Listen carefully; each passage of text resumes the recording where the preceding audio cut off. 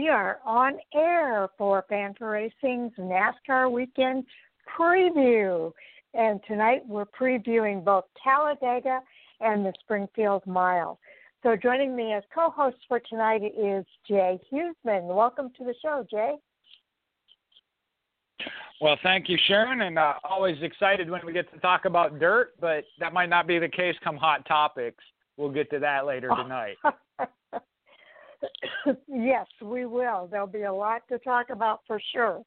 And actually, during our first half hour, we are going to talk about the ARCA East and the ARCA West. They are not racing this weekend, but we will let you know when their next races are going to be and give you a few updates on both of those series. Then we will preview the ARCA Menards Series at the Springfield Mile this Sunday. So that's going to be an exciting race. It's getting closer and closer to the end of their full season, and we'll be determining who the next champion is going to be in the ARCA Menards Series. At 9 o'clock during the second half hour, we will do the NASCAR Truck Series preview at Talladega, which is always a wild card. At 9:20, we get into the NASCAR Xfinity Series preview, and at 9:40, it's the NASCAR Cup Series preview. Both of those races are at Talladega Superspeedway. So another big weekend for NASCAR. 10 o'clock is our NASCAR Hot Topic Sound Off with our Fan4Racing Crew, and I'm pretty sure we're going to have quite a few topics to cover tonight, Jay. We most certainly are. I know the schedule coming out, we already knew about that kind of on Monday. Already talked a little bit about it, but things are official now, so that kind of changes the way we go about it. I'm sure we'll have some more input on that from the crew here at Fan4Racing. Yes, indeed. Let's go ahead and get into the ARCA Menards Series East. Their next race is going to be the Pensacola 200, presented by Inspectra Thermal Solutions. They are not racing this weekend, but next weekend on October the 10th at 8 p.m. Eastern Time, they'll be racing at Five Flags Speedway. That race coverage, if you're a member of Track Pass, I think you'll be able to watch that on Track Pass, but there's always the delayed broadcast on NBC Sports Network as well. So let's cover the points there, Stan. Jay. We have a new member to Fan4Racing of Stan. Okay. Look forward to meeting and working with him. So the ARCA Menards East Series standings at the top with good reason. 5 races, 4 wins, 5 top 5s is Sam Mayer. Ty Gibbs having a heck of a season with 1 win in those 5 races, 4 top 5s. He's 26 back. That just tells you the season Sam Mayer is having. Unbelievable.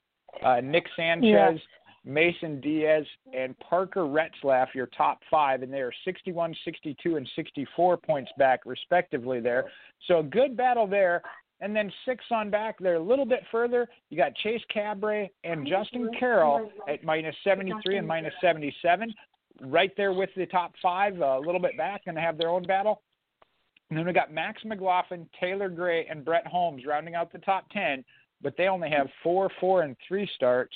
So they're 137, 138, and 167 back. Right. Now, this series they only have 5 races in the book so far, so another 5 races to go. I believe they're going to get 10 races in this year. We will have to keep an eye on that as the season progresses. Okay, next up, we do have the West Series to cover here. And before we get into that, you know, Gracie Trotter made history last week as a race winner in the ARCA Menards Series West out at Las Vegas. We do have some audio from her, and I'd like to play that if we have a few minutes here. So let me put Gracie Trotter on so you can hear what she has to say here. We'll hear her opening comments. Gracie, welcome to our weekly driver media availability. The first question I have is very, very simple. What has your week been like this week? It has to just been crazy. Crazy, yeah. I think I've done more interviews this week than I ever have since I've been started racing go-karts. But awesome. I keep complaining about it, so it's not a bad problem to have. Not a bad problem to have at all. Just to remind everybody who may not have heard this story of you and I talked to you earlier this season. I said, you're the most easygoing, just mild-mannered, just nicest young lady in the world. And then you strap in behind the wheel of this race car, and it's like you're a totally different person. You absolutely were just, like, in the zone on Saturday, going for the win. What was it like when you saw those two drivers in front of you kind of drift up the racetrack and leave that lane open for you? What was going through your mind when you saw that? Oh, I knew it was my chance to go, and even my spotter would yell at me on the radio saying, go, go, go, make it work. So that's what I did, and in my mind I was like, those two will just figure it out. I'll just make it work and drive in the next corner and hold my line and just let those two figure it out. So I knew I was going to make it work. I knew the car was good enough to win that race. So from then on out, that pass I made there, I knew we were going to win. Okay, that was Gracie Trotter after making history in the ARCA Menards Series as the first woman to win in that series. And it's good to kind of hear from her and some of her thoughts coming to that finish line, Jay. And that's one of those of, we talk about it is a minority when it comes to females in racing.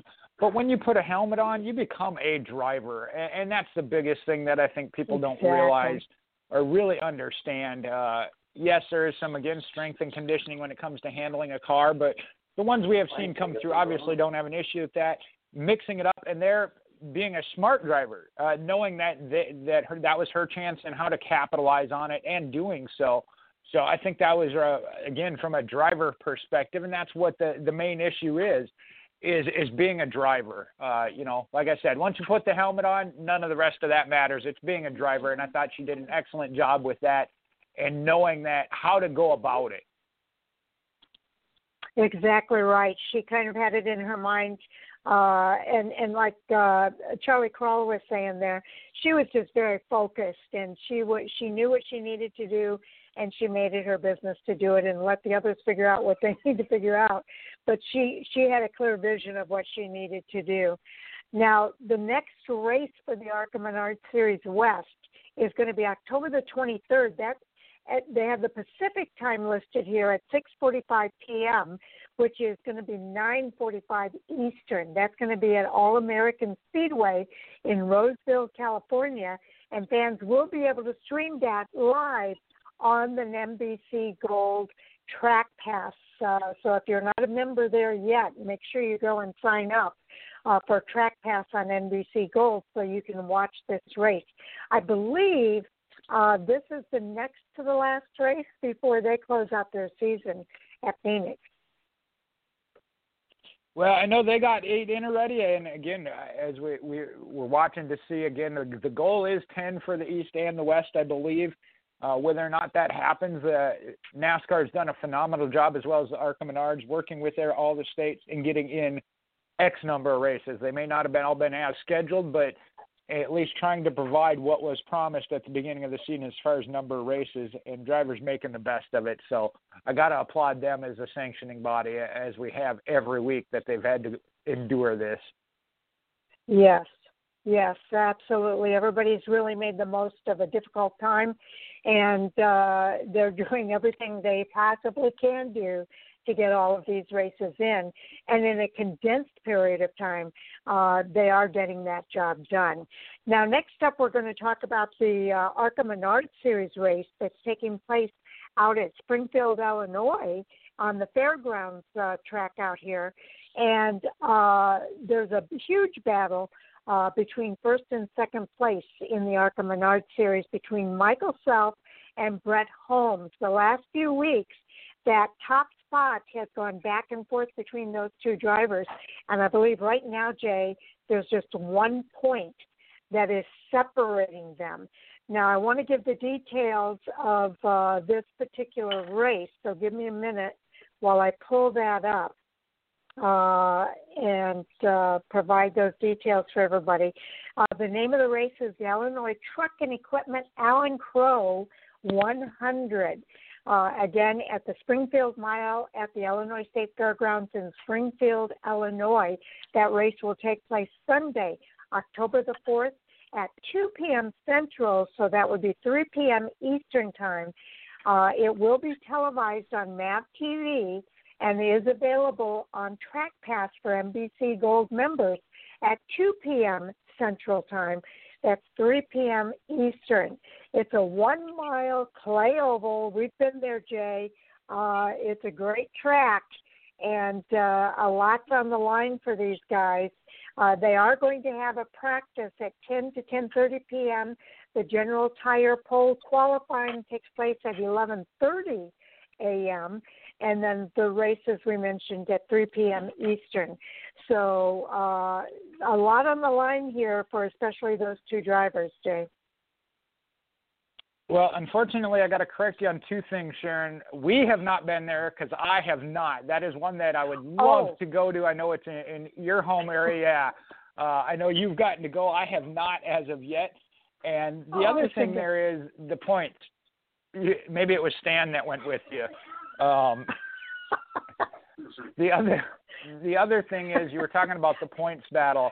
The 1 point difference was a couple of weeks ago. We're talking about a whole different ball game because it's now double that. It is 2 points, but it is now Brett Holmes that is back on top. Again, it had gone from 1 up for Michael Self, 3 up for 3 or 7 up for Holmes. Then it went back to Michael Self at I believe as far as 13, and now Brett Holmes is back up by 2. I mean, that's what we're talking about this week in and week out. They have battled back and forth all year, so it's fitting that before the ARCA Menards Series Championship gets decided, which will be at the High Speeds of Kansas Speedway, this weekend they're going to take the title fight to the dirt. And the penultimate race of the season, again, will be at that Springfield Mile at the Illinois State Fairgrounds for that Illinois Truck and Equipment Crow 100, Allen Crow 100. Okay, well, they haven't raced during the Illinois State Fair this season. That's their usual time for this race. The event has been given the green light to allow grandstand ticket sales, although it will be limited to 20% capacity in order to promote an environment that will allow for proper social distancing. So not the usual time for the Springfield Mile, but that's okay. We're happy to have the race there. The last 2 races have shown just how important every last point is in the race between Michael Self and Brett Holmes. Yeah, and again, Self stole the point at Winchester at Indiana when he managed to lead a lap. The only one of the 200 Ty Gibbs didn't lead. Holmes, though, one-upped him at Memphis International Raceway, when he led the most laps for the 2 bonus points en route to his 3rd place finish. Now, Self saw a couple of positions slip away in the last lap scramble with Chandler Smith, Thad Moffitt, and Haley Deegan, if you haven't seen that. And that's what sets us up to this weekend with Holmes and that 2-point advantage. That's right. Now, Self did lead 47 laps in winning last year in his first start on the Springfield Mile. I remember that race because he wasn't sure how well he would do on dirt. Holmes, who has a dirt racing background, actually came in 3rd and has 2 top 10s in 3 races at Springfield. It's been 7 years since the driver other than Gibbs, 7 races, I think I said years, since a driver other than Gibbs, Sam Mayer, went to victory lane. The latter isn't entered this weekend, so while Gibbs finished 5th last year, it may be the other Monster Energy back driver, Haley Deegan, who might take a turn as a winner this time around, Jay. Yeah, the 19-year-old from California won the West Series at the dirt track at Las Vegas Motor Speedway last year after winning the pole and finishing 2nd at the track to the 2018 ARCA Menards Series champion, Sheldon Creed, the year before. But something else to look at, and I saw this on the entry list, local favorite Ryan Unzicker is going to return to the number 25 RJR Transportation Hummingbird Winery for Bill Hendrick. The 39-year-old from El Paso, Illinois, has 19 career series starts, all at Springfield or DuQuoin, and finished third at Springfield in 2016 and fifth there in 2018. He's a local dirt track racer. That's why I got excited about him. So see how that goes for Ryan Unzicker. And trust me, he's a favorite out there. When he races, he's got a group of people who are following him and cheering for him all the way. Now, the race is also the fourth of the CGS Imaging Four Crown Series, which consists of Michigan International Speedway, Daytona's Road Course, Memphis Short Track, and Springfield's Dirt Track. Now, South leads the Four Crown Series, while Holmes is the defending champion on that front. So there's another battle that's going to be taking place this Sunday out there in Springfield. All right, and I'll slide down to kick us off here with the crew chief handout. The starting field for this Illinois Truck and Equipment Allen Crow 100 is limited to 36, which I believe the entry list has 18. Yep. All right, so that's not a factor, but it'll be set 1 through 30. Provisional process not applicable. The event will be under the 2020 ARCA Menards Series rules, procedures, regulations, and specifications. And it will be a one-lap qualifying. Adjustments or repairs may not be made on the vehicle until after the vehicle has taken the green flag at the start-finish line, and then the vehicles will be impounded after qualifying, and so they must qualify on their race setup. Now, there's no adding or moving tires to or from the pit box once the race has started. They will get a maximum of 4 crew chief members or crew members who can service the car, but again, no tires or fuel can be added outside of the brakes. This is a 100-lap, 100-mile race and is to be run in 3 segments. The race will have the first brake adder near the conclusion of lap 35, the second brake adder near the conclusion of lap 70, and of course the last brake is at the end of the race. And vehicles will line up in the order they were running at the beginning of the break. So there's no pressure on these pit stops for these drivers. Per the ARCA rule book, the maximum number of tires allowed in the pit box for use is a number of 8. So let's go ahead and go over the entry list here. We know that Michael Self and Brett Holmes are going to be in this race, but let's go ahead and move from the bottom up here and let everybody know the other people that will be racing. Well, definitely some different names on the list here in these 18, starting with the car number 69. That'll be Will Kimmel, driving for Bill Kimmel, who also crew chief that Ford Valvoline Clarksdale Schwinn sponsored. And then you have the 48 of self-owned Brad Smith, and Jeff Smith will be the crew chief on that Chevrolet. Okay, and then the Venturini, number 25, with Michael Self behind the wheel, and he'll be driving the Toyota, of course, with Kevin Reed on top of his pit box. Bill Hendren will be the crew chief for the Bill Hendren number 24 Chevrolet, driven by Ryan Unzicker. So, again, he's a local favorite, and everybody will be cheering him on.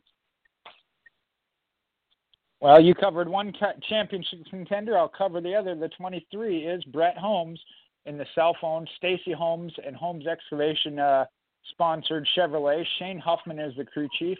And this week, in the number 20 Bill Venturini Toyota, crew chief by Bill Venturini, will be Corey Heim. We've seen him make several starts for them, so that'll be an interesting one to keep your eye on. Okay, and the familiar number 18 Toyota will be Ty Gibbs for Joe Gibbs Racing, and Mark McFarland will be on top of the pit box. Blaine Bainbridge is on the box for David Gilliland's team in the number 17 Ford, driven by Taylor Gray. Here's one of the names I haven't seen a whole lot anyway. The number 16, Mike Algar-owned Chevrolet. That'll be Kelly Kovsky with John Hansen as the crew chief. And then we have another Venturini, that Drew Dollar driving the number 15 Toyota with Shannon Rourke as the crew chief.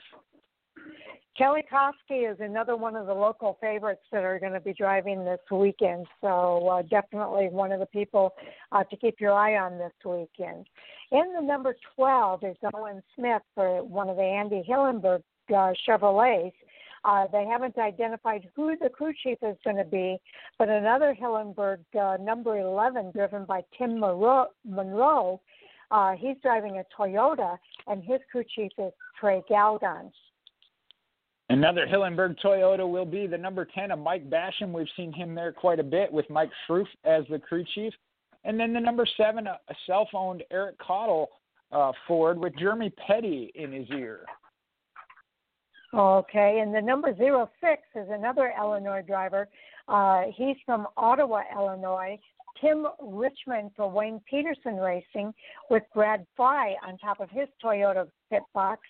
Seth Smith will be on top of the box for the Hillenberg Ford driven by Alex Clubb in the 01. And Hillenberg Racing likes to cover all bases, so they also have a Ford entered in the 01, and that'll be Alex Chubb as the driver, and Alex Clubb, and Brian Clubb as the crew chief. And then, as always, the 0, Wayne Peterson, self-owned machine Chevrolet, with Michael Peterson as his crew chief. Yes, and let me correct myself. Seth Smith is on top of the pit box for the David Gilliland Ford driven by Haley Deegan in that number 4. I think I jumped up a line there. Okay, so there we have it. I've got some audio here from some of the other ARCA Menards Series drivers. I have both Brett Holmes and Michael Self. Let's go ahead and start with Michael Self, and we'll listen to his opening comments, and hopefully we'll have time to also listen to Brett Holmes and his opening comments. From noon until 6 p.m. on Sunday, there's no way. I can't do that. It's not going to be available. So I had to try and convince her that I had a real job to help me move that forward. That has to be gone on the weekends, and I have to take that tomorrow. And yeah, there's a lot going on right now. How does that conversation with your professor go when you say, "Oh, by the way, I'm a professional race car driver and I have a race on Sunday. Can you let me go?" Do they double take you when you say that? So I'll be honest with you. Sometimes to limit conversation, I just say I work in racing. Right. I'll just say, look, I work in racing and I'm on the road for travel this weekend. It's just not going to be possible when I'm going to be in the field or whatever it may be on Sunday. From that time, a lot of times looking forward to Friday, and generally they don't ask too many questions about it. You can kind of drop it at that point and move on.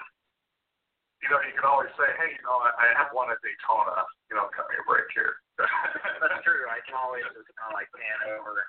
Right. There you go. I got proof, okay? Right. I got proof. Okay, it sounds like sometimes a little bit of a challenge when you're going to school and you've got to explain to your professor that you've got an obligation to get behind the wheel of a race car. Yeah, most certainly. I know that's one of those of the drivers mentioned that they're so thankful. That's what they get to do for a living, not a job, but what they get to do for a living. So we know most of the drivers actually would make that kind of statement. Exactly. Okay, let's hear what Brett Holmes has to say. We'll listen to his opening comments. Michael Self, it started in the middle of the conversation there, so I apologize for that. But let's see if we can catch Brett Holmes at the beginning of the conversation.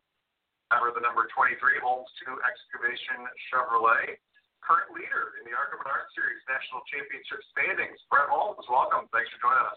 Hey, no problem. Thank you. All right, man. First and foremost, I like that decor on the wall behind you there. That's pretty awesome. Yeah, it's like a bad reminder every day. Yeah, don't do that again. Right. Yeah. So we talked about this a little bit last week. You're leading the points with 2 races to go. You have a ton of dirt track experience, and you won the race early in the season at Kansas. Does that put a lot of weight on your shoulders for these final 2 races to kind of complete the deal here?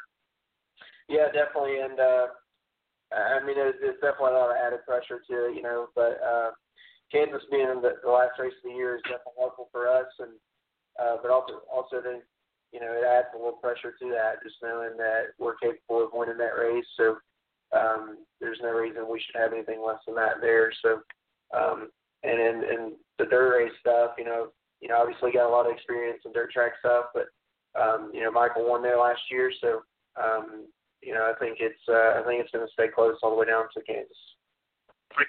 Okay, I think he's right. I think this is going to stay close. Only 2 more races left for the ARCA Menards Series, Jay, with this race at Springfield this weekend, and then it's Kansas. And that's when it's over for this series. Well, and I like the fact that he is aware of the situation. You mentioned he may have the dirt experience, but Michael Self won there last year. Even going to Kansas, although he won there, he knows what Michael Self is capable of, especially with that Venturini Motorsports back team. So he's not getting too far ahead of himself, but he knows, just as it's been all season long, it's between the two of them going to be a door-to-door battle. Exactly right. Okay, now let's go ahead and get into our Gander Outdoor Truck Series race that's going to be taking place this week as well. They're racing the Chevrolet Silverado 250 at Talladega Superspeedway on Saturday, October the 4th at 1 p.m. Eastern Time. Now, pre-race coverage will be available on Fox Sports 1 starting at 12 p.m. Eastern, with radio coverage from MRN and SiriusXM NASCAR Radio. They'll be racing a distance at 250.04 miles over 94 laps. Stage 1 is ending on lap 25. Stage 2 is ending on lap 40. And then the final stage will end on the last lap, lap 94. So this will be an exciting race for the Truck Series, and definitely one that everybody's looking forward to watching. Well, and sometimes things play out just the way you like them. I'm going to talk about some news and notes here. Gus Dean is going to return to the Gander trucks with Hill Motorsports. Now, he'll be making his return this weekend at Talladega Superspeedway, the scene and site of his 2016 ARCA Menards Series victory. Mashon Apparel Company will be on track with Dean, and he will also proudly honor Officer Corey Wilhelm. His badge will be showcased on the number 56 Chevrolet Silverado, and his name will be above the passenger door. Another set of notes here for this weekend. Cobb is planning to do double duty this weekend. Jennifer Jo Cobb is gearing up for a very busy weekend of racing ahead. She will run the NASCAR Gander RV and Outdoor Truck Series race at Talladega Superspeedway before heading to Blytheville, Arkansas for some land speed racing at the East Coast Timing Association's Horsepower Harvest event. Wow, that's a mouthful. Cobb is celebrating her 10th full season as the only female driver/owner in any of the top 3 series. Now, she will run the number 10 Fastener Supply Company Silverado on Saturday, and then on Friday in Arkansas, she will pilot the 2018 Attends Ford Fusion, a former NASCAR stock car, for Aaron Brown's The Garage Shop. She hopes to set the record for the fastest woman ever in a NASCAR stock car at any event. Very cool. Okay, now we're also going to take a look here at the playoff contenders in the Truck Series and how they fared at previous events at Talladega Superspeedway. We'll go 2 by 2 from the bottom up here, Jay, and I'll start with Todd Gilliland. He's making his 3rd Gander Truck Series start on Saturday for Front Row Motorsports. Last season, he finished runner-up to Enfinger. In both of his starts, he led laps, but he ended up finishing in 20th place. In his 2018 debut, due to a crash, he has also an average start of 6.0 and an average finish of 11.0. Ben Rhodes, on the other hand, he has 4 starts at Talladega. He has a best finish of 12th that came just last season after starting 15th, and he has an average start of 16.9 with an average finish of 18.8. Well, I unfortunately got a short one to talk about here. Christian Eckes, as he's making his debut at Talladega Superspeedway on Saturday. So his stats start with this weekend's race. But on the other hand, go to the other end of the spectrum. Veteran Matt Crafton is making his 15th start on Saturday afternoon, the most of any other playoff driver. He has 1 top 5 and 5 top 10s in his 14 starts with 58 laps led. He has an average start of 13.1 and an average finish of 16.2. Now, last season, he started on the pole and finished 8th. Next up is Tyler Ankrum, who is making his second start at Talladega. He started in second in 2019, and he actually finished in 7th. He also led 6 laps for DDR Crosley.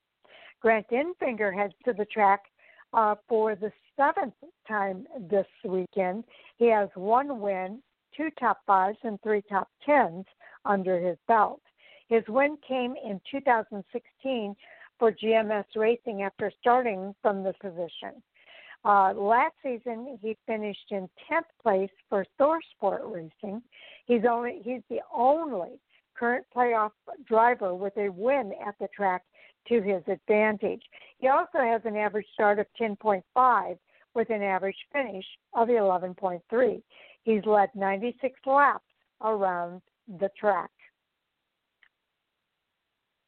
All right, well, I got the other rookie here, too, Zane Smith, going to make for some interesting racing. He's never made a start in his career at Talladega Superspeedway, so Saturday will also be his series debut. And then Brett Moffitt, who's got 2 starts at Talladega, making his 3rd here Saturday afternoon. He has 1 top 5 and 1 top 10 with 7 laps led. Last season, he finished 4th after starting 8th.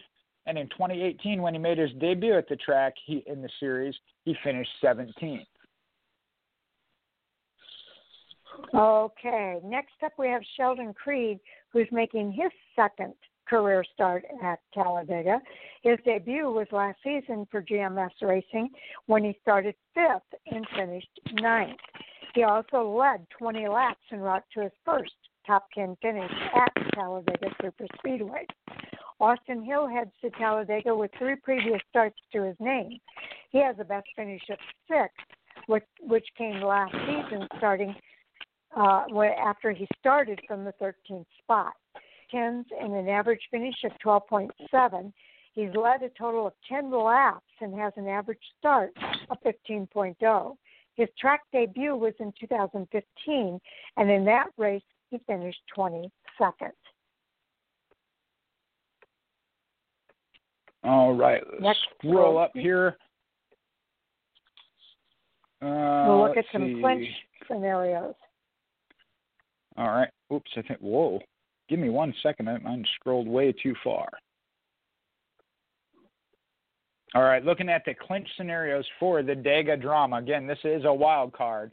As this season's round of 10 cutoff race, only Austin Hill has officially clinched a spot into the round of 8 in the NASCAR Gander RV and Outdoor Truck Series playoffs with his win last weekend at Las Vegas Motor Speedway. Now, keep in mind, non-playoff driver Sam Mayer took the checkered at Bristol, so as a result, 7 of the 8 spots are still available. So the first clinch scenario is if there is a new winner, the following drivers could clinch by being ahead of the 7th winless driver in the standings. Sheldon Creed would clinch with 10 points, Brett Moffitt with 18 points, Zane Smith needs 23 points, Grant Enfinger 31, Tyler Ankrum and Matt Crafton had clinched with 47 points. Now, the 3 that are left there, Christian Eckes, Ben Rhodes, and Todd Gilliland, can only clinch with help.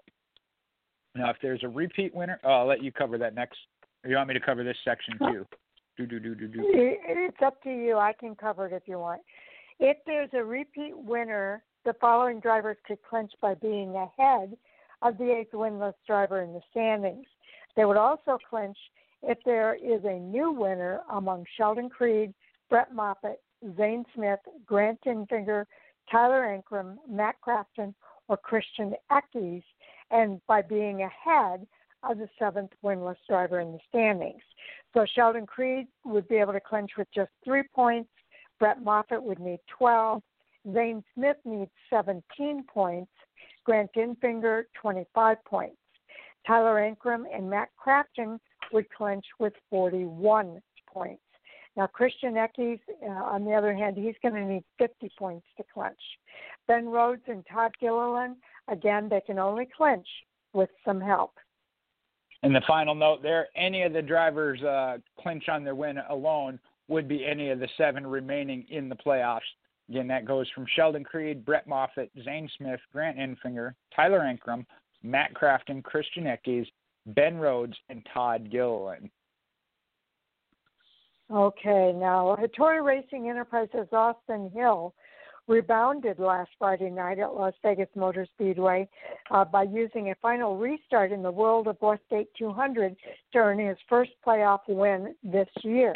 Hill started in 11th place, and after a rough weekend at Bristol, his eyes were on a win in the Sin City. Now, Hill won the race last season, and he had some momentum on his side. Hill bested Sheldon Creed, who led a race best 89 of 134 laps, but Creed ended up finishing runner-up. Tanner Gray had a career night. He finished third, followed by Stuart Friesen and Chandler Smith. And playoff drivers Grant Infinger, Zane Smith, Christian Eckes, Matt Crafton, and Tyler Ankrum rounded out the top 10. As far as the rest of the playoff contenders go, Todd Gilliland finished 13th, Brett Moffitt was 15th, and Ben Rhodes, who had a rough night, finished 23rd. The Chevy Silverado 250 on Saturday will be the final round of 10, and that will give drivers just one last chance to clinch their spot into the next round. So Saturday's race will be a big one for all of these drivers. This is the elimination race. Creed will lead the field to green, and Hill will be joining him on the front row. So fans will definitely want to tune in for this NASCAR Gander RV Series event. Now, again, I do have some audio here. I think I've got 2. I've got Grant Infinger here and Todd Gilliland, although I don't know how far into the tape Todd Gilliland goes. And then I've also got an audio here from Ben Rhodes. Who would you like to hear from, Jay? Well, I'm gonna be a little bit selfish, being from down here where I'm at in Mississippi, Alabama area, and having picked him for this weekend. Let's hear from Grant Infinger. Okay. Let me play the pre-race audio from Grant Infinger. Again, Todd Gilliland is also on this, so we might end up getting both of them, but I'm not going to be able to play too far into it before we need to move on.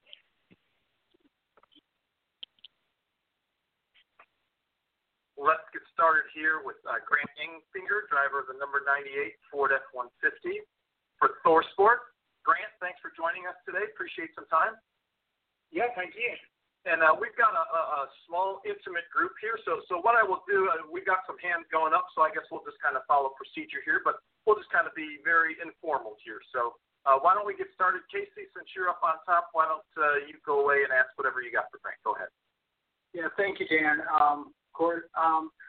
So, Grant, I know you're going back to, of course, Talladega. You're going back to your home state. You've won there. But what is it like racing at Talladega? It's called the unpredictability for a reason. I was talking to Tanner Gray and Rafael Lessard, and both of them were excited about going there because both of them told me anything can happen when they're at that racetrack. So really anybody can win, and of course we saw that last year with Spencer Boyd, and of course you won there a few years ago. I think was it with GMS? I think, right? Yeah, that was back in 2016. Okay. Yeah. So just what is it like racing at Talladega? I mean, it's an easy question, but it's kind of complicated too.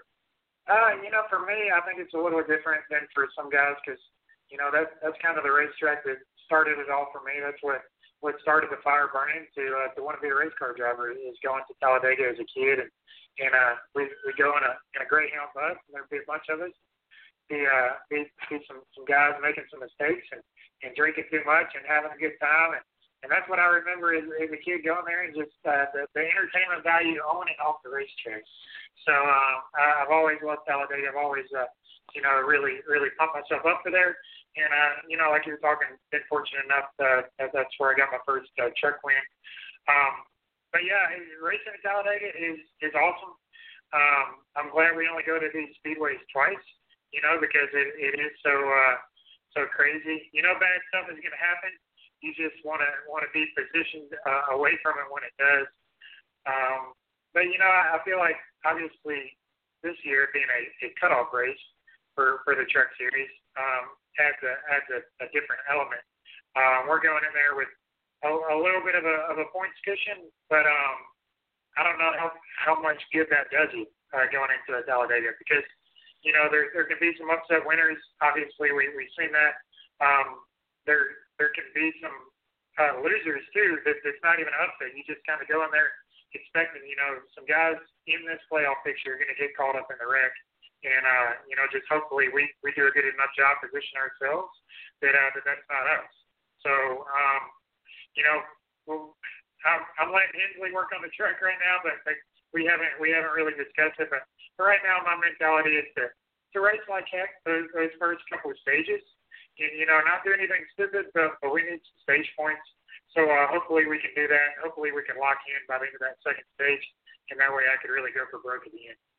Okay, there you go. Jay, Grant Enfinger, definitely looking forward to racing at Talladega Superspeedway this weekend. A couple of points I took away from that. One, going in with a positive mindset. He's aware that it's a wild card. Anything can happen. He said it, somebody else makes a mistake. It affects you. But he's focused on what he knows he's capable of, and especially already knowing their point situation. If they get locked in based off points, of how that could change the end of the race for him if he's sitting in that situation. So taking in the whole scope of it, knowing where they're at, what they need to do in the race, and going from there, but not letting that dissuade him from having that positive attitude. I like that.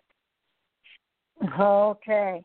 We also have some pre-race audio here from Ben Rhodes, driver of the number 99 for Thor Sport Racing. He is a teammate to Grant Enfinger. Let's hear what he has to say. The man, the myth, the legend, Ben Rhodes, joining us live. How's it going, man? Good. Thanks for having me. Good deal. As you can see, we are now joined by Ben Rhodes, and Ben is the NASCAR Gander RV and Outdoors Truck Series heads to Talladega this weekend. How excited and or nervous are you to head to the high banks of Talladega? I'm excited. I wouldn't say nervous. I guess I would say anxious, maybe, just to get there and get the race going. I've been thinking about Las Vegas race all week, and the problems we had and the mistakes that were made, and where we're at in points. But, even if we were 6 points up or 10 points up, if we came out of Vegas and, we had 16 points more than what we do now, we'd still be in trouble. We'd still be on the bubble. So anything can happen at Talladega, and I've been talking to my spotter, my crew chief, and everybody about it, and we're really just going there on the offensive now. We're 6 points under.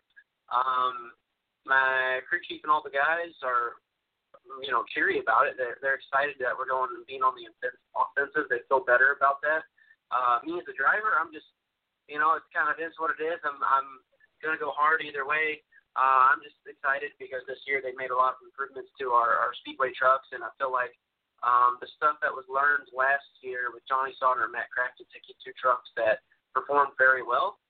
We took that Daytona. It performed really well for us. We led a bunch of laps, and we've been building on that program. So I hope we're going to have a really fast, streamlined Ford F-150 and, be able to get the lead and stay there and lead well and not have to battle in the middle of the pack all day.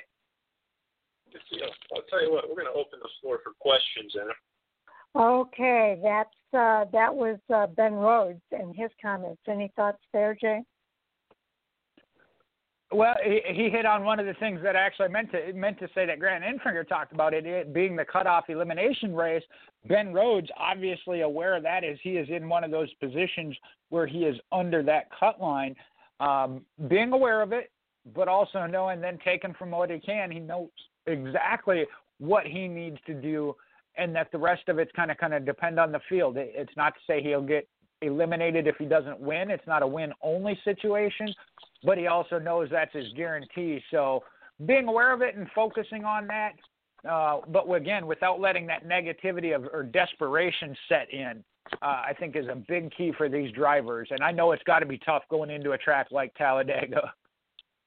Yes, indeed.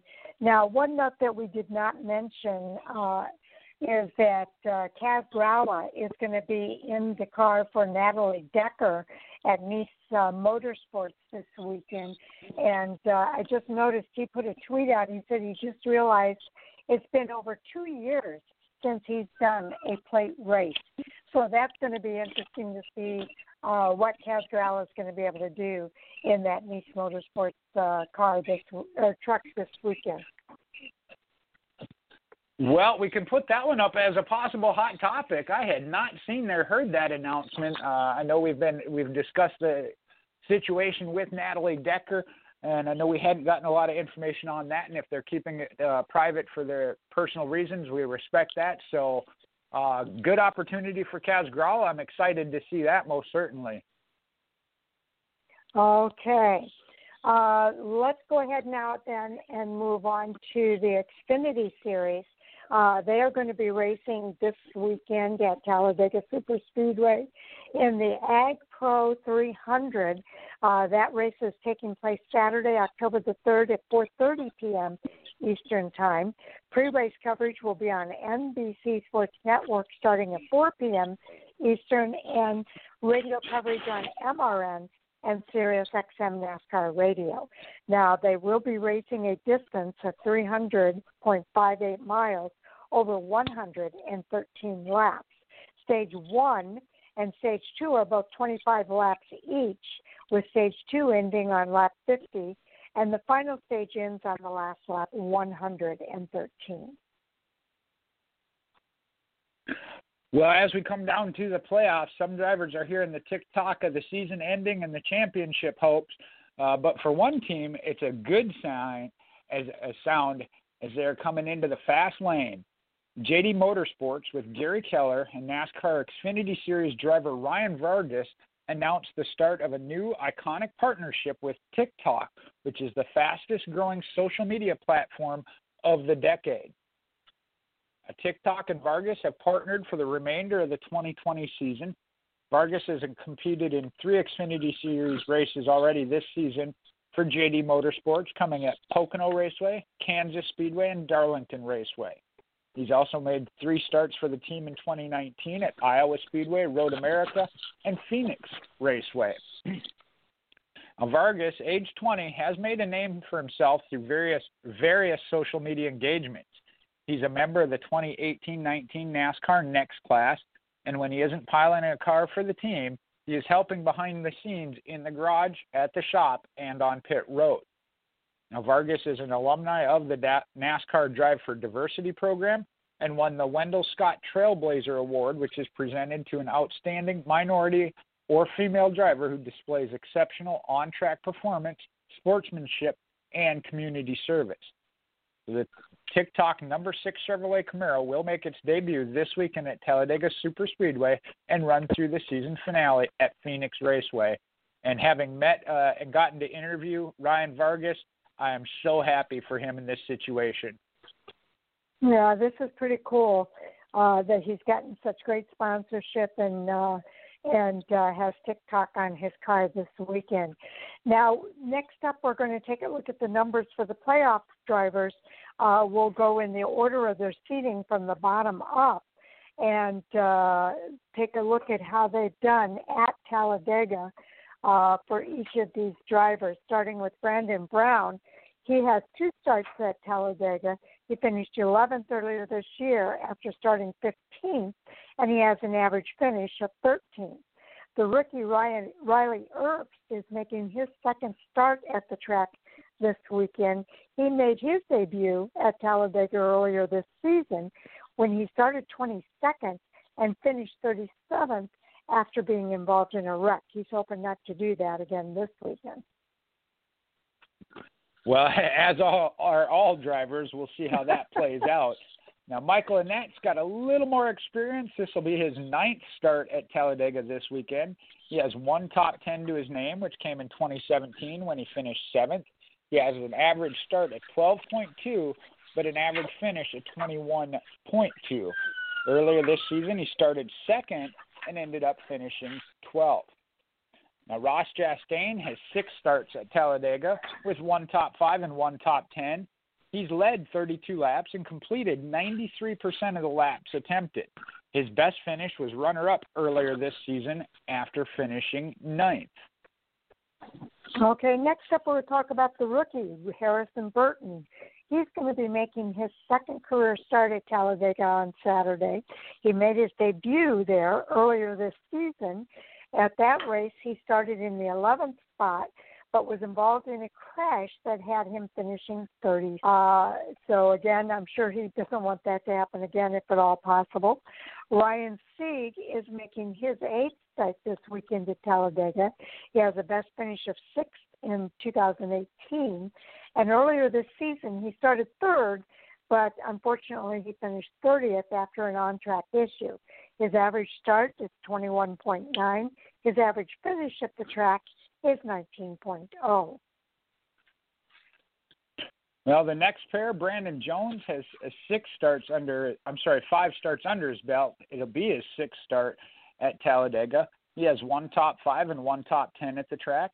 His best finish as a 2nd was in 2018.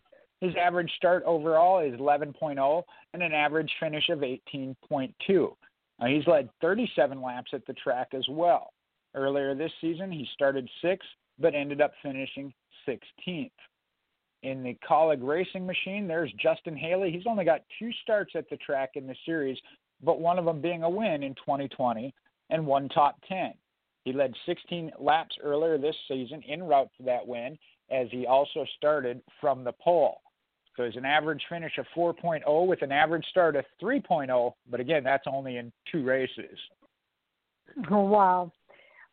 Next up, we have Justin Allgaier. Now, he's making his 11th start at the track this weekend. He has 3 top 5s and 6 top 10s with 78 laps led in total. In his last 2 starts at the track, he was involved in wrecks, and he ended up finishing 28th. However, for that, he had 6 top 10 finishes in a row from 2011 to 2018. His best finish at Talladega is a runner-up finish in 2016. Noah Gragson, he's making his 4th start at Talladega this Saturday. He has 1 top 5 and 2 top 10s there. And earlier this season, he finished 10th. And in his debut in 2018, he finished in 4th place. He's led 38 laps, and he has an average finish of 8.3. Not too bad. All right, getting to the top 2 pair of Fords. Austin Cindric also has 3 starts at the track with a best finish of 4th, which came earlier this season. He has 2 top 5s and 2 top 10s at the track with 11 laps led in total. He has an average start of 11.7 and an average finish of 13.0. Now, Chase Briscoe, again, with 3 starts at Talladega. His numbers include 1 top 5 and 1 top 10 to his name. The best finish was at the fall race of 2019, where he came home 4th. Earlier this season, he started 4th but finished 18th after leading 15 laps. He has an average start of 9.7, the average finish of 12.0. Okay. We're going to do the clinch scenarios here up next if you want, Jay, and we can go every other one. All right. You want to start? Yeah, okay, there, I got it. All right, now again, we have 2 races left in the NASCAR Xfinity Series round of 12. Chase Briscoe is the only driver as of now that has clinched a spot in the 8-driver field the next round of the Xfinity Series playoff, leaving 7 spots still up for grabs. I'll start with the clinch via points. If there is a new winner, the following drivers, by being 56 points above the 6th winless driver in the series, can clinch. That would be Austin Cindric, Noah Gragson, Justin Allgaier, and Justin Haley. Brandon Jones is in a spot where he could clinch, but only with a little bit of help. Okay, now if there is a repeat winner, the following drivers could clinch by being 56 points above the 7th winless driver in the standings. They would also clinch if there is a new winner among Austin Cindric, Justin Allgaier, Justin Haley, Brandon Jones, or Ryan Sieg, and being 56 points above the 6th winless driver in the standings. Austin Cindric, Noah Gragson, Justin Allgaier, Justin Haley, and Brandon Jones can clinch under those circumstances. Ryan Sieg, however, can only clinch with some help. All right, and the 11 drivers that are still left without the win would clinch on their win alone. Mentioned Cindric, Gragson, Allgaier, Haley, Brandon Jones, Ryan Sieg, Harrison Burton, Ross Chastain, Mike Lynette, Riley Herbst, and Brandon Brown, as they are all still in this round trying to advance to the next. Okay. Let's take a little bit closer look at Talladega. Going through the past Xfinity Series performances at the track, it's no wonder that so many competitors call this event a wild card. Talladega Superspeedway, as we all know, is unlike anything else that the series competes on. The giant raceway is 2.66 miles in length. It's a high-banked paved track located in Talladega, Alabama. The track has 33 degrees of banking in the corners, with 16.5 degrees of banking on the front stretch and 2 degrees of banking on the back stretch. The front stretch is also 4,300 feet, and the back stretch is Talladega has hosted 29 Xfinity Series starts dating back to their inaugural event there on July 25th of 1992. The first Xfinity Series race at Talladega was won by Ernie Irvan in number 4 Chevrolet that he owned. The 29 Xfinity Series races at Talladega have given us 21 different pole winners and 24 different race winners. Martin Truex Jr. leads the series in wins at the track. He has 3 victories, and Joe Nemechek leads the series in poles with 5. Nemechek is also tied with Joey Logano. Did I skip up to the... No, okay. I'm in the right place. Joey Logano for the most top 5s with 7, and Nemechek holds the record for the most top 10s at 9. Now, NASCAR Hall of Famer Mark Martin holds the Xfinity Series record at the track at 168.937 miles per hour, which he did on April 26th of 1997. 3 times in series history, the race winner has only led 1 lap, and most recently in 2018, that's when Spencer Gallagher won the event with just 1 lap. Chevrolet has the most wins by a manufacturer with 16. Joe Gibbs has the most wins as a car owner with 5. Only 2 of 28 races have been won from the pole. That happened in 98 and again in 2008. This weekend's race, again, is 300.58 miles. Chase Briscoe will lead the field to green, with Noah Gragson joining him on the front row. Well, I always like these history sections there, some of the names that come up and the memories it kind of brings back. But looking at that right now, we are currently making history. As the NASCAR Xfinity Series returned to Las Vegas Motor Speedway last weekend, it was Chase Briscoe that was victorious once again and clinched his spot into the round of 8 for the playoffs. Briscoe's win marked the 8th of the season for him and the number 98 Stewart-Haas Racing Ford team. Briscoe is the 8th different driver in series history to win 8 or more races in a single season, and to boot, it's the 2nd time this season that he's won back-to-back races. He also swept the Las Vegas Motor Speedway races weekends in 2020, winning back there in February as well. Now, Briscoe's dominance has not been surprising, though, as he and his Ford teammate, Austin Cindric, have won a large portion of the races, 13 of them so far this season. As the series heads to Talladega Superspeedway for the AG Pro 300, is going to kick off the string of wildcard races to end the season.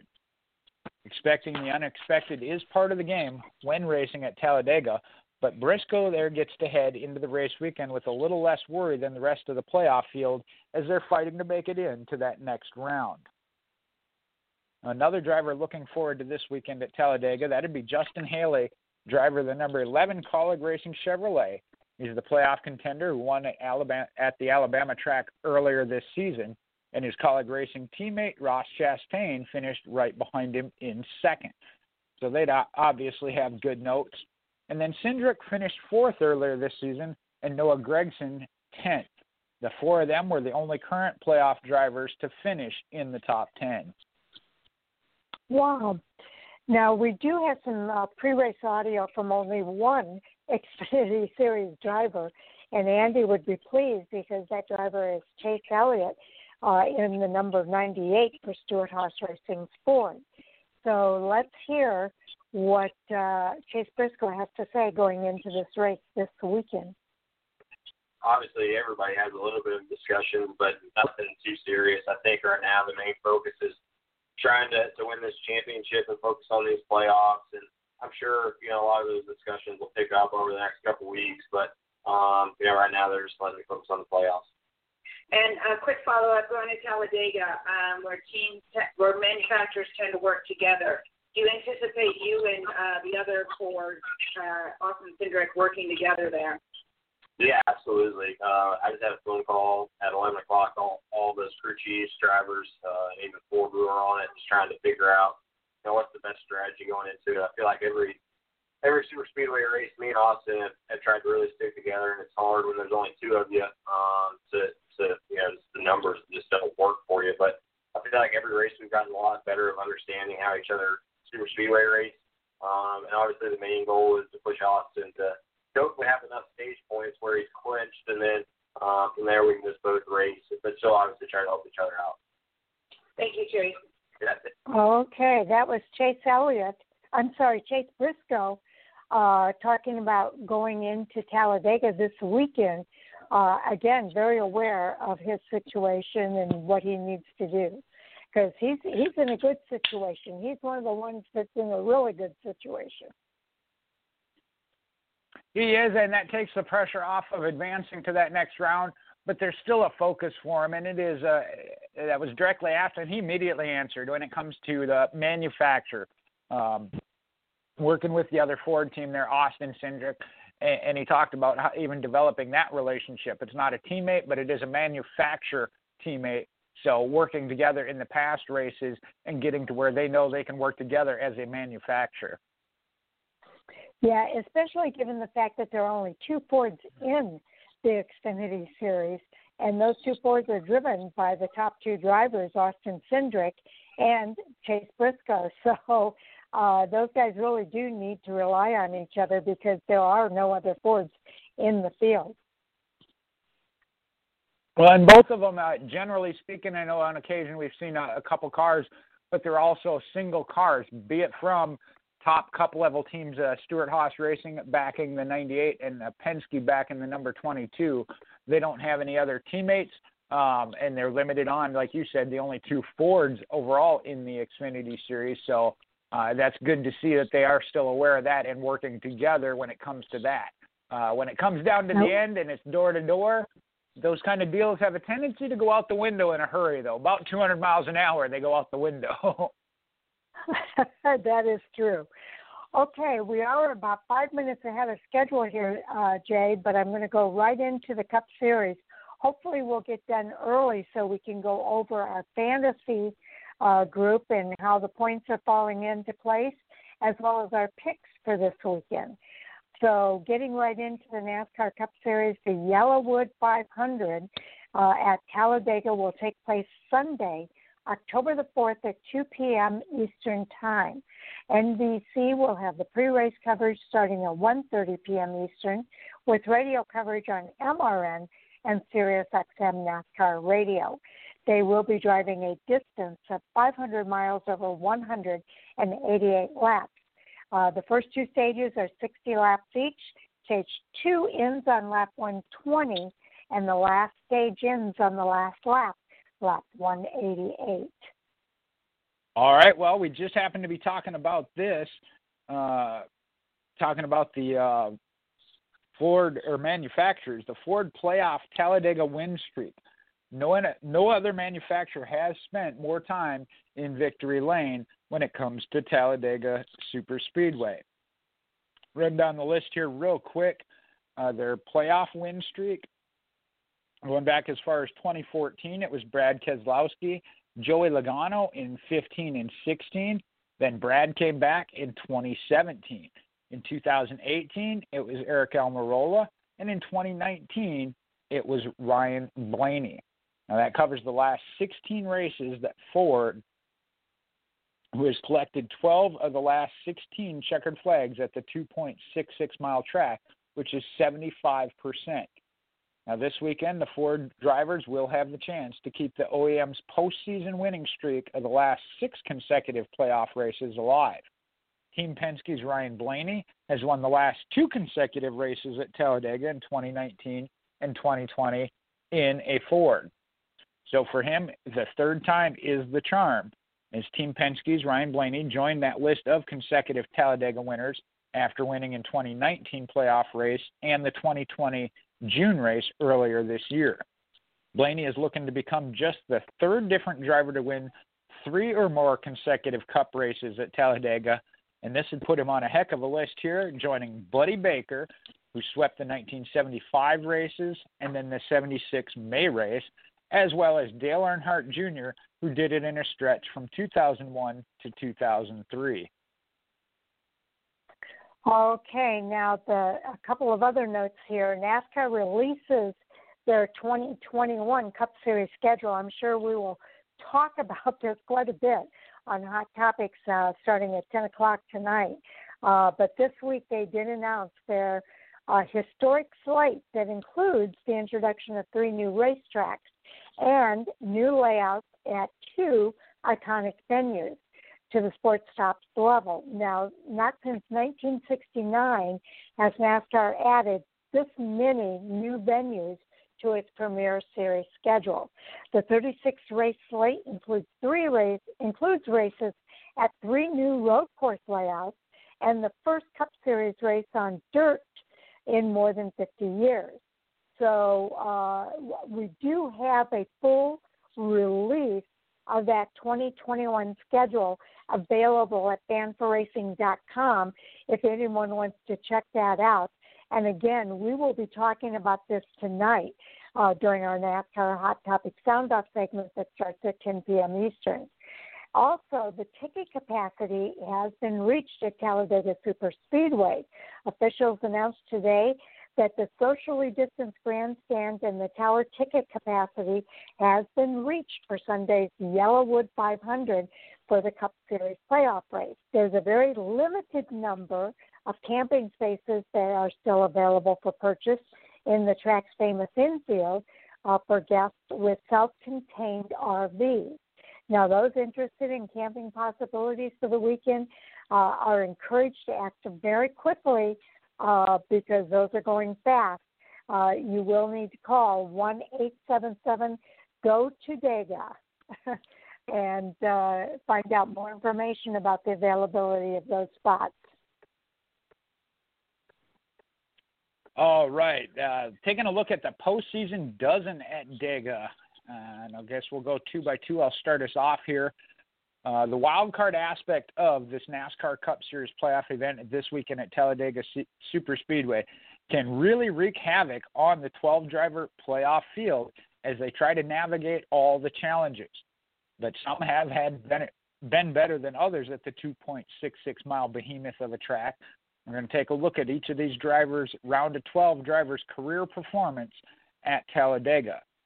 I'll start down here with the number 3 Richard Childress Racing Chevrolet of Austin Dillon. Now, he finds himself in the 12th and final spot of the round of 12 playoff standings, 32 points behind the round of 8 cut line. Highlighting the number 3 again for RCR, the Chevrolet, which has 12 triumphs at Talladega. Dillon himself has 3 top 10 efforts at the 33-degree banked venue, with a best result of 3rd in May of 2016.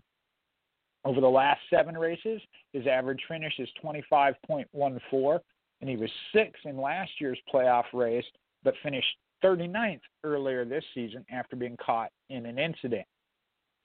Next one up here, Eric Almirola, the number 10 Stewart-Haas Racing Ford. He grips the 11th spot in the NASCAR Cup Series playoffs. He is 27 points back from the round of 8 cutoff. But if the last 8 races are any indication of how they will do this weekend, this is the guy to watch. The 2018 Talladega playoff race winner has recorded 8 straight top 10 results, including 5 top 5 efforts, with an average finish of 5.125 during that span. And he was 4th in last fall's Yellowwood 500, while finishing 3rd earlier this season in the Geico 500. Okay, and the number 14 Stewart-Haas Racing Ford is Clint Boyer. He's hanging on to 10th in the Cup Series playoff points. He's 20 points behind Alex Bowman in that final transfer spot to the round of 8. Fortunately for Boyer, though, Talladega is one of his better tracks in the postseason. In 29 starts, the veteran has collected 2 wins. That was in 2010 and 11, both playoff races. He also has 7 top 5s. He has 13 top 10s, and he finished 25th in Talladega just this past June. Kyle Busch in the number 18 Joe Gibbs Racing Toyota hangs on to the 9th place in the standings, just 9 points behind Alex Bowman in that final round of 8 transfer spot. Busch predicted that he's going to be eliminated in this round after his Bristol race, and this weekend could certainly assure his prophecy if he does not get a good finish. The Las Vegas native has made 30 starts at Talladega, posting a win in April of 2008. He also has 6 top 5s and 8 top 10s. He finished 32nd at Talladega earlier this season.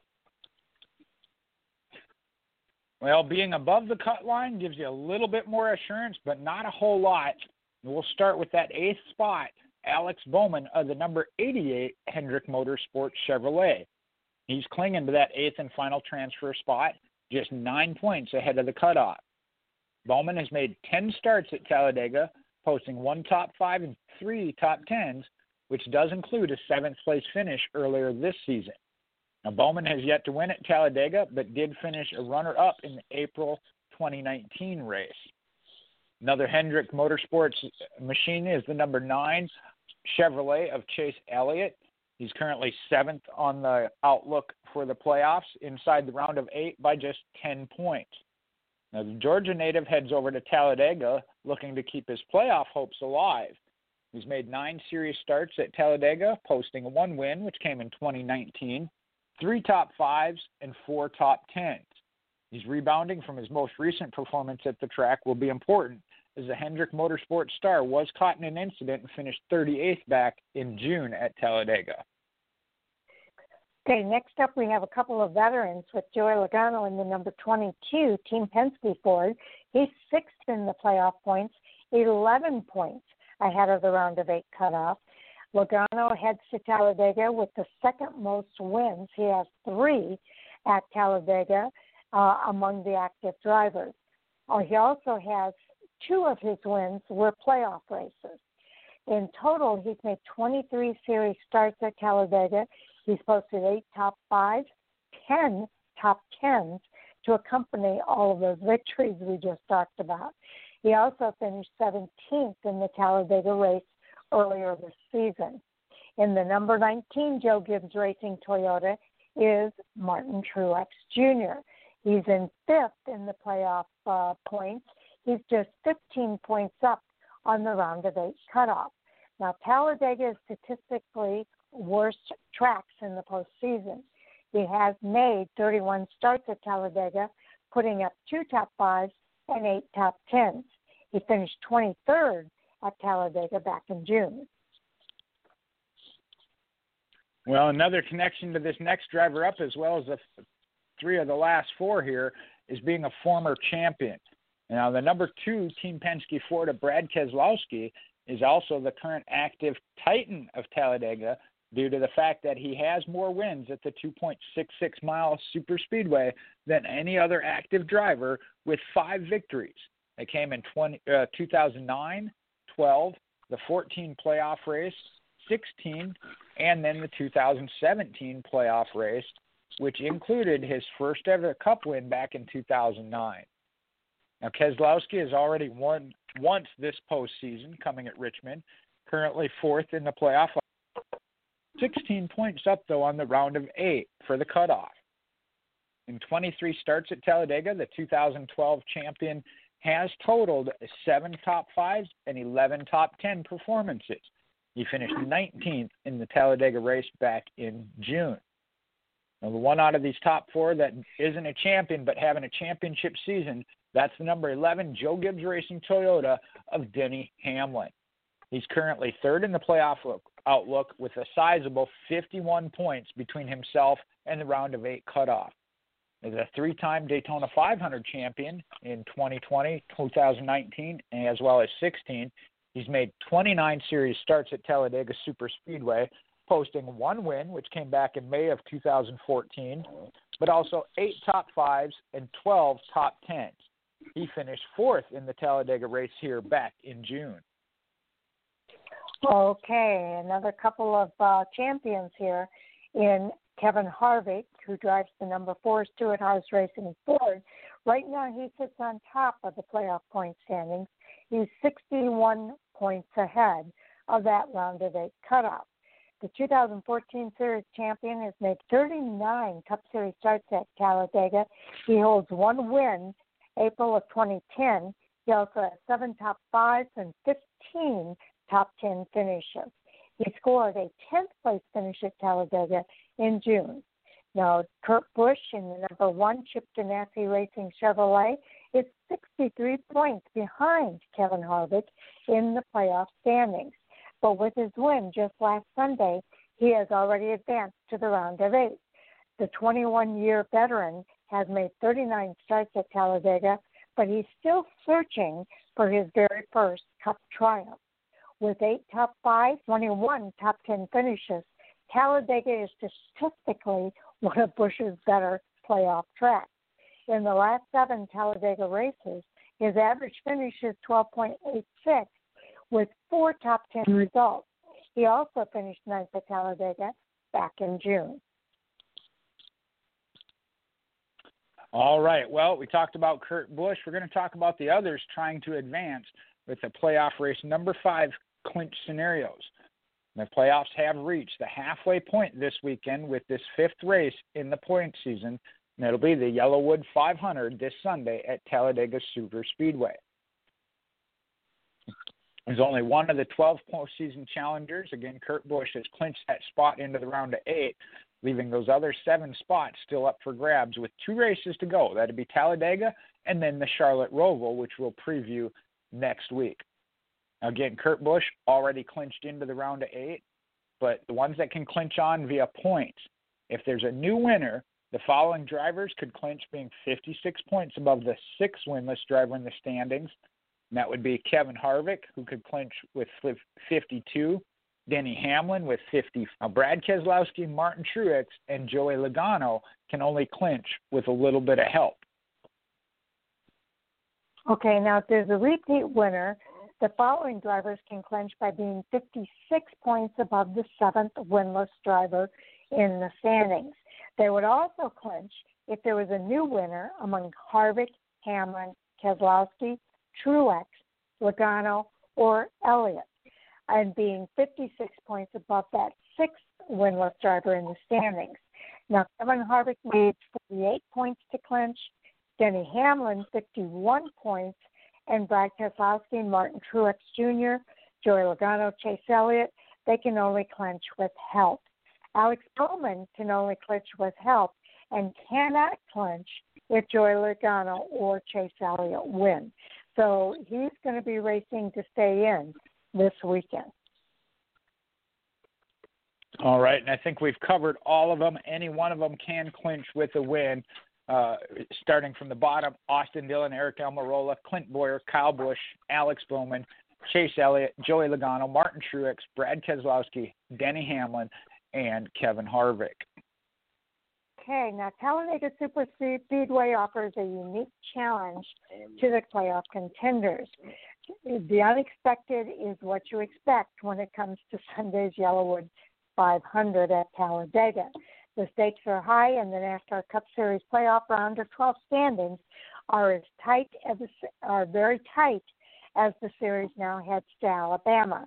Now, last season's playoff race at the massive 2.66-mile Superspeedway had 110 green flag passes for the lead. That's the most in this event since 2013. The 2020 season marks the fourth consecutive year that Talladega Superspeedway is hosting the fifth race of the Cup Series playoffs from 2017 to this season, race number 31 of the season. Now, Talladega is the third different track to host the fifth race of the NASCAR Cup Series playoffs, joining Charlotte Motor Speedway from 2004 to 14 and Kansas Speedway in 2015 and 16. Talladega Superspeedway has participated in the playoffs since its inception into the series in 2004. The current playoff era is from 2004 to the present year. Talladega hosted the third race of the Cup Series playoffs from 2004 and 5, and the fourth race from 2006 and 8, the seventh race from 2009 and 10, and the sixth race in 2011. The fourth race in 2012, and then back to the sixth race in the postseason from 2013 to 16. During the 2014 to 16 seasons in the elimination-style playoff format, the sixth race of the playoffs also serves as the cutoff for the round of 12. A total of 12 different drivers have won the Cup Series playoff races at Talladega Superspeedway. 6 of the 12 are active this weekend, including Brad Keselowski from 2017 and 14, Clint Boyer in 2010 and 11, Jamie McMurray in 2009 and 12. I didn't know Jamie was racing this weekend. Anyway, Joey Logano in 15 and 16. They lead the series in playoff wins at Talladega with 2 victories each. During the playoff era, again from 2004 to the present, the winner of the Talladega playoff race has never gone on to win the title in the same season. But twice the Talladega playoff race winner has finished runner-up in the championship standings at the end of the season. Jeff Gordon did it in 2007, and Joey Logano did it in 2016. A total of 12 different drivers have won the Cup Series fifth race in the playoffs. 8 of the 12 are active this weekend.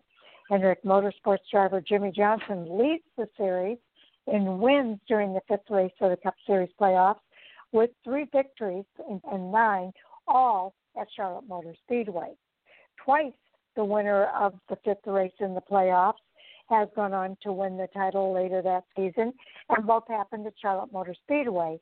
In 2009, Jimmy Johnson won the fifth race in the playoffs on the pole at Charlotte, and then went on to win his 4th consecutive Cup Series title. It was his 3rd of 4 wins in the 2009 postseason. Then, in 2014, Kevin Harvick won the 5th race in the playoffs from the 7th starting position at Charlotte Motor Speedway. He then went on to win his first career Cup Series title. It was his first of 3 wins during the 14 postseason. And I'm going to end it there because I do want to take this last 5 minutes to go over our fantasy points, Jay. So let's go ahead and cover that. All right. Well, we'll start with the Truck Series. This one, again, has been kind of our tightest all season. Looks like 29 points from top to bottom. Andy does still lead with 74 points, but Sam has closed in to 4 points as he has 70. Owen is in third at 62. James is next at 60. Then there's a little bit of a drop. Sharon is at 52. I'm at 51, and Mike at 45. The Xfinity Series, that one looked to be a lock, but has closed up a little bit. Andy leads that one at 111. I'm no longer second. Sharon is second at 94 now. I'm in third at 90. I knew there was a shift in that one, too. Then is Owen at 81, James at 74, Mike at 68, and Sam at 61.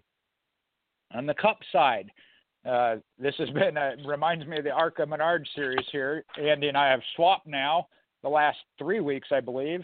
I'm at 149. He is at 142. Sam is closing in. He is up to 116. Owen at 101. And then just outside the 100-point mark, James is at 98, Sharon at 93, and Mike at 88. Now, if you total all those together, we heard Andy's name a lot at the top or near the top. He's got 327 points. I am second at 290. Sharon, Sam moved up here. Sam is up to third at 247. Owen into fourth at 244. Then Sharon at 239. James is right behind at 232. And Mike at 201. Now, again, Mike did get a late start in all three series, so there's a little bit of a reason. But I know he's had just as much fun doing this all year as well. Yeah, it is a lot of fun. I should say, looking at it, I know Mike's been pretty busy today. I don't know if he was going to make it here for Hot Topics or not, but we are waiting for him in the Truck Series pick as well as the Xfinity Series. The two picks that have come in from the Truck Series so far, Sharon got to start and went with one of the rookies we talked about, Zane Smith. I tried to go with a little bit of experience. There were a couple of drivers I looked at, but I went with Grant Enfinger. We don't have any in the Xfinity side yet. On the Cup side, this one, again, wild card or not, you still try and go with some experience. Andy, we talked about Eric Almirola. That's who Andy went with. Owen went with Alex Bowman. Sam took the Titan of Brad Keselowski. Sharon came in with heavy contender Kevin Harvick, which actually left me with kind of a dilemma here because I had a couple I was looking at. I went with Joey Logano as part of Team Penske, but I know Ryan Blaney out of the playoffs already, but that kind of frees him up. So I was debating there. And that leaves James I'm waiting on an answer back from right now, and then Mike will wrap up with his final Cup pick there. Okay. Well, it sounds pretty good, and it's not been one of my better years. My saving grace is the Xfinity Series, but I'm not doing so well in the other two series. But we'll see how this continues to play out for the remainder of this playoff season. It's been exciting so far. And I'm sure there'll be a lot of exciting racing this weekend at Talladega, as well as the ARCA Menards Series out there on the Springfield Mile for the ARCA Menards Series. So definitely looking forward to all of the racing this weekend. We're coming up on the top of the hour, and that means it's almost time here.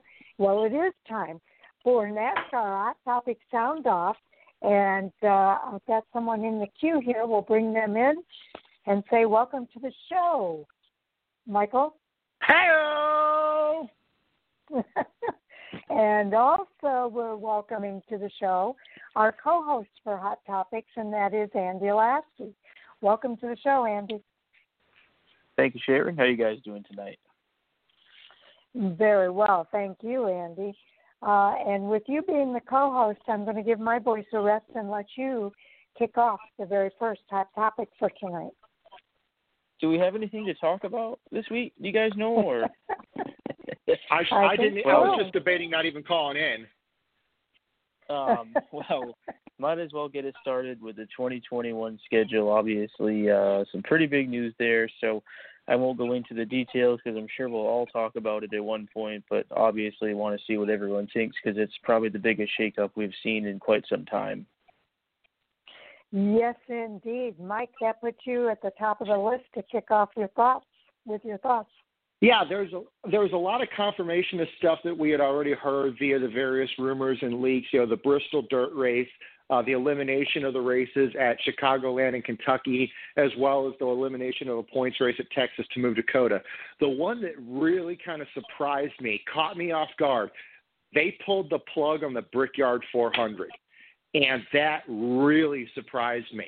The racing at Indianapolis has been pretty lousy the past few years, but it's been considered a crown jewel, a NASCAR crown jewel, ever since the inaugural race in 1994. And as bad as the racing had been, I kind of thought that race was going to be untouchable.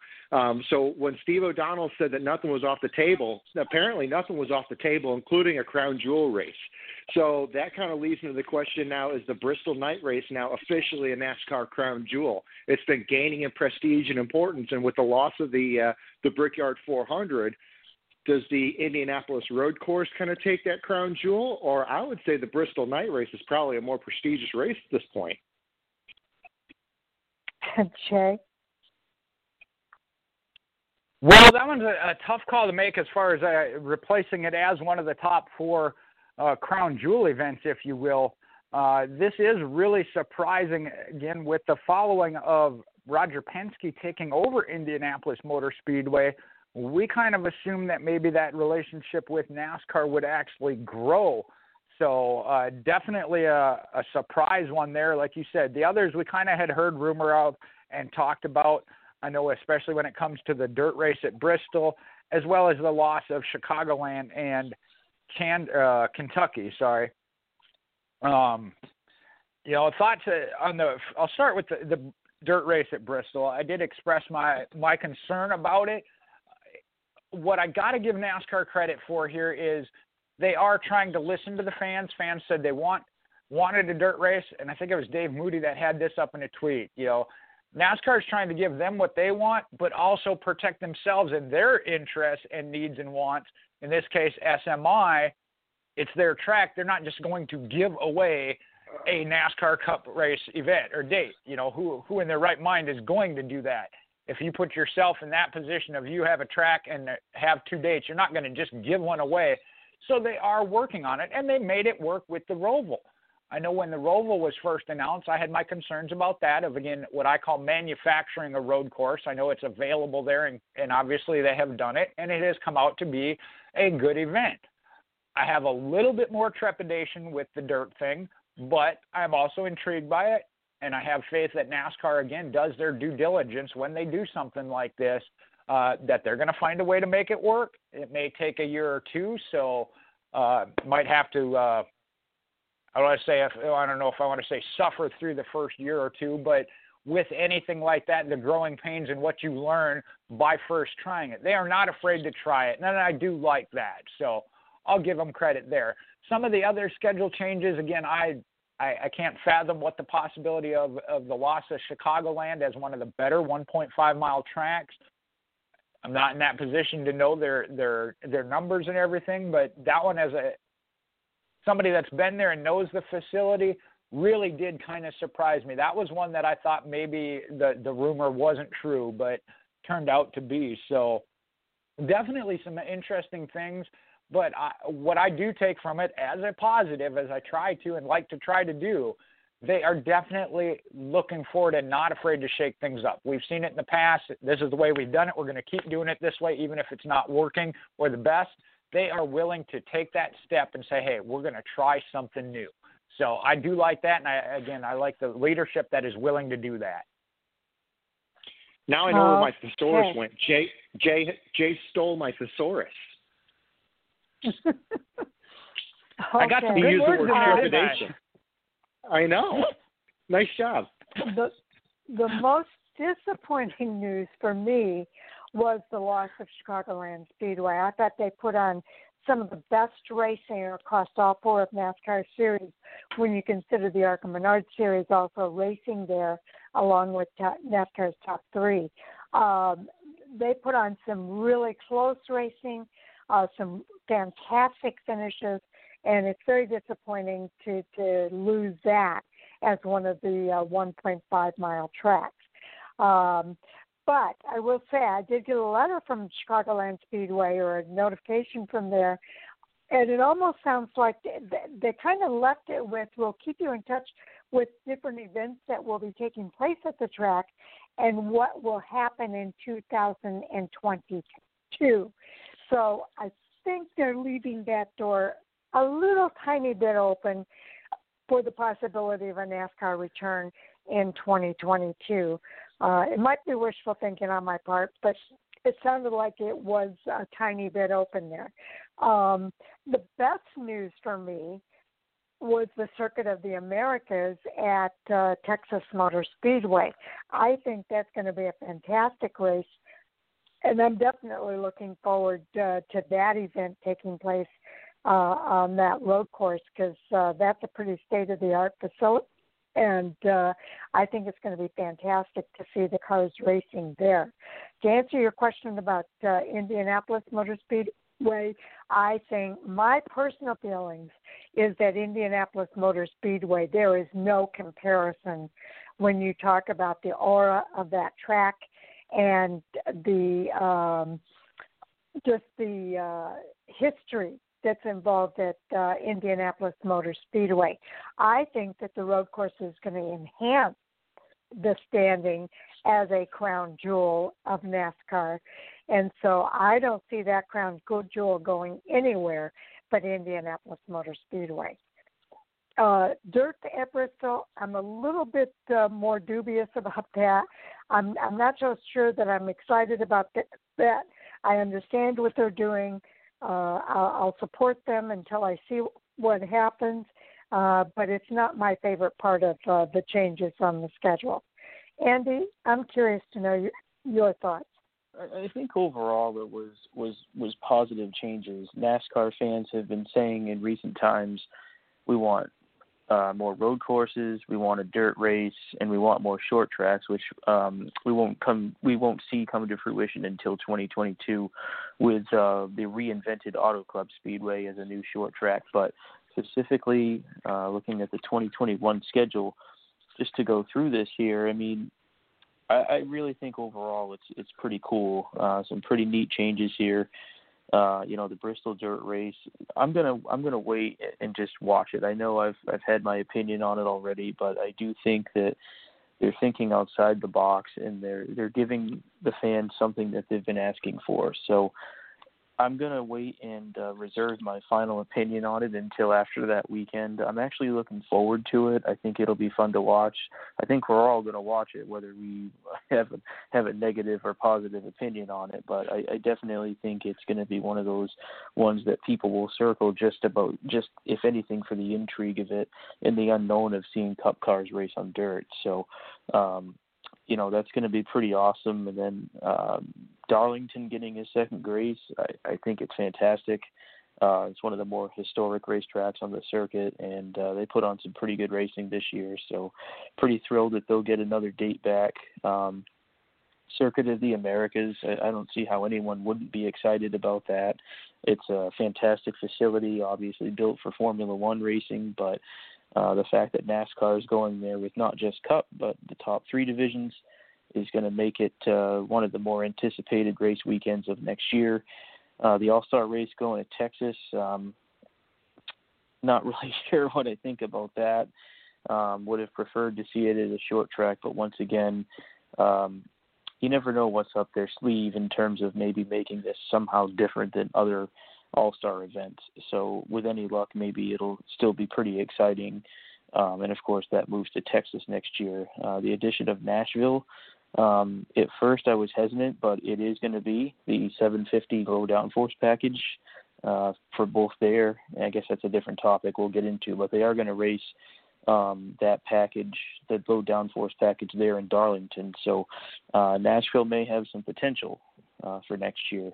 And then obviously, to speak specifically about the loss of Chicagoland, Sharon, I certainly hate that for you. I know that's your home track, but for those who live in that region of the country, you just got Road America. So that's true. With the loss comes the gain for that region in the country to get a pretty fantastic road course race at Road America. So I would hope that those who went to Chicagoland and lived close to Chicagoland will make that trip up to Elkhart Lake, Wisconsin next year, because that's going to be a fun one. Atlanta getting a second race is a little bit intriguing to me.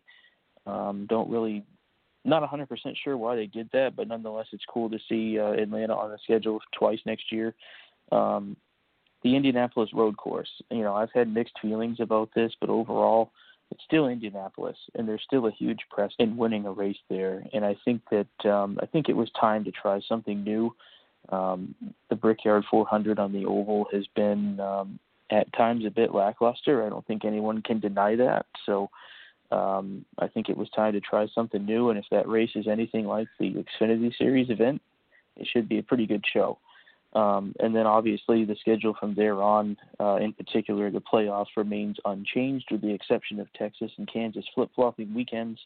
But overall, I really think the changes are pretty cool, and NASCAR listened to the fans. I think that, fans have been saying we like road courses, we want a dirt race, and like I said earlier, the following year we'll see a reinvented short track at Auto Club Speedway. So I definitely think NASCAR is open to trying new things. I think they've opened themselves up to some new markets.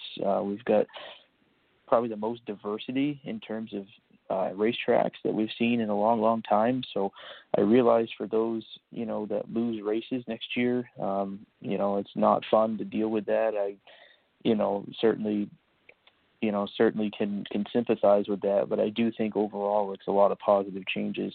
I think some races too have lost dates, but not overall presence at the track. Dover loses a date, Michigan loses a date, but they still race at least one race there next year. So those are some other minor changes to the schedule, but overall, I give it 2 thumbs up. I think it's a great schedule and something to look forward to next year. Okay, Mike, your follow-up comments? Yeah, the rules package thing, that was another kind of follow-on announcement that came out yesterday afternoon.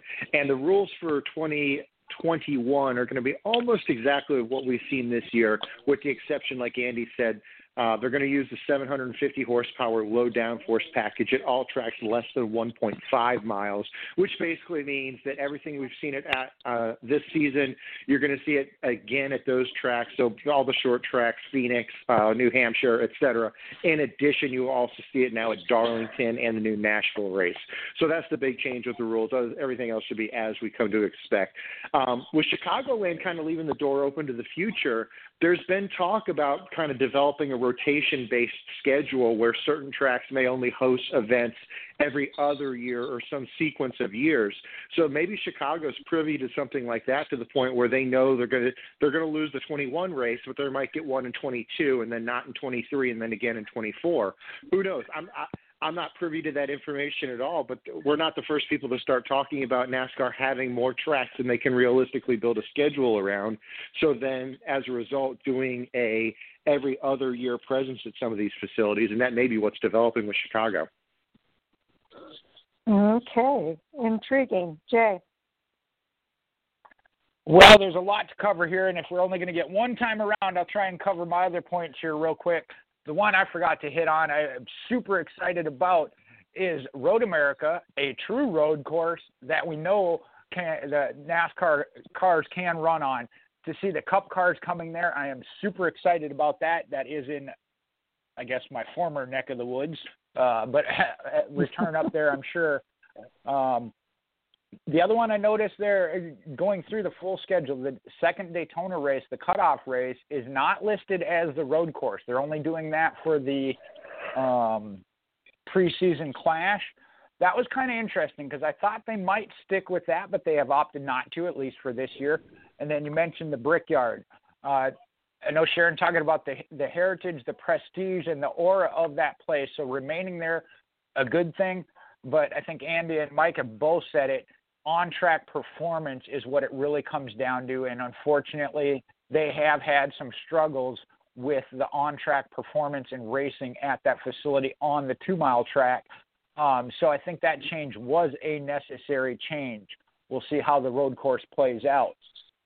And then the last one, and Mike just mentioned this, with Atlanta and Darlington getting 2 dates this year, I think there is some things in play of we may see that rotation that he mentioned. And I know we kind of already talked about it earlier in the week. And again, there's been some other chatter about it. The tweet from the Speedway itself kind of intrigued me and led me down that same road that I think they are looking at that of, hey, we may have to go to every other year and just see how it kind of plays out, which that would then build, just like if you go from 2 dates to 1 date, that makes that 1 date that much more important. If you want to go to that track, you have to get it. So if it's every other year, that's going to hopefully fill those stands because they know it's a once every 2 year opportunity versus every year. So if that's how they're looking at it, you can understand that thought process and maybe the way they need to go. Again, not in the logistics of it, but I think that is a reasonable thought process. We'll have to see how it plays out and which tracks are affected by that rotation if that comes into play.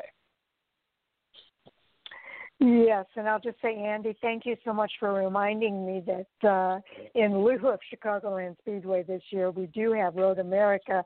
That track has been on my bucket list, and I've wanted to go to that track for quite some time. This might be the impetus that I need to be able to make it up there to Elkhart Lake and attend a race at Road America. So just overall, I'm satisfied with the 2021 schedule. I do applaud NASCAR for listening to the fans and trying to give the fans exactly what they've been asking for. Now, we'd rather just hope that the fans don't start complaining about this schedule. But I don't know what there would be to complain about, really. The changes that they've made have all been positive and well-intended. And like I say, overall, I'm quite pleased. So, Andy, your final thoughts on this? Yeah, nothing of real substance, but yeah, I'm incredibly excited about next year. I think that, like I said, the changes are all positive, and I'm sure fans will complain because if the sky's blue, fans are going to complain. That's just what they do. But yeah, these are all, I think, primarily steps in the right direction. And to Jay's point, it would be kind of cool to see perhaps more venues added but rotate in and out of the schedule, perhaps, periodically because, I think it could potentially generate more interest. And it may sound a little bit weird to say that, but if your track's on the schedule 1 year but not the following year, that might make you want to get out to the racetrack and actually go attend the race if you know that you can't go there every single year. So, by adding more markets, it just generates the ability for more people to try to get out to the racetrack. So I think these are all pretty positive changes. Okay. Mike, we'll go to you for the next hot topic. Yeah, let's go to a big personnel move announcement that was made at Hendrick Motorsports. At the beginning of the year, we found out that Jimmy Johnson, the 7-time championship driver at Hendrick Motorsports, was going to retire at the end of the season. This week, we found out that the 7-time champion crew chief at Hendrick Motorsports, namely Chad Knaus from the number 24 team, was going to be promoted within Hendrick Motorsports to a managerial position, and this is going to be his last season on top of the pit box with the number 24 team. And there's also growing speculation that Chad may end up crew chiefing for Jimmy at the Phoenix race, just as a one last hurrah for the two 7-time champions. Interesting. Jay, what are your thoughts? Well, I look at this as a couple different perspectives. I saw some interviews with Chad Knaus, and we know each person personally reaches that level of having a young daughter and spending less time on the road, still wants to be involved. We've seen it with Zipadelli, with Stewart Haas Racing. Obviously, I think it's a good move for Hendrick Motorsports to have someone like Chad Knaus in that position. And again, for their personal reasons. The one thing I kind of entered into my mind, though, of that question of when the Chad Knaus, Jimmy Johnson split happened, we questioned who was going to win first without each other, Chad Knaus or Jimmy Johnson. And Jimmy Johnson hasn't won. Chad Knaus now has.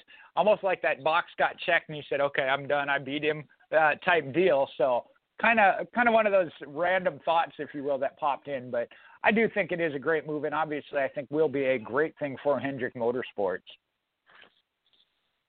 Okay, Andy, your thoughts? I think it's a logical next step for someone of Chad's caliber. Like Jay just said, it's really the same scenario as Greg Zipadelli. It's Stuart Haas. He's their vice president of competition, and Chad Canales will actually have that exact same job title at Hendrick Motorsports, where he will oversee essentially all 4 teams, crew chiefs, car production, things of that nature. So you couldn't ask for someone better to fulfill a position like that, and you'd have to think that he can strengthen the whole organization by being in that role. And I think that with, crew chiefs have to come off the road at some point in time. So for him to be able to make a change like this and still be involved with his respective race team, just perhaps, in a less traveling role, it's awesome. I mean, he's had a beyond a Hall of Fame career, really, when you look at everything that he's done. And, kudos to him for making it a change I would assume that he wants to do, on his own terms. So obviously that's a pretty exciting change for him. And let me just look here because there were some other changes too.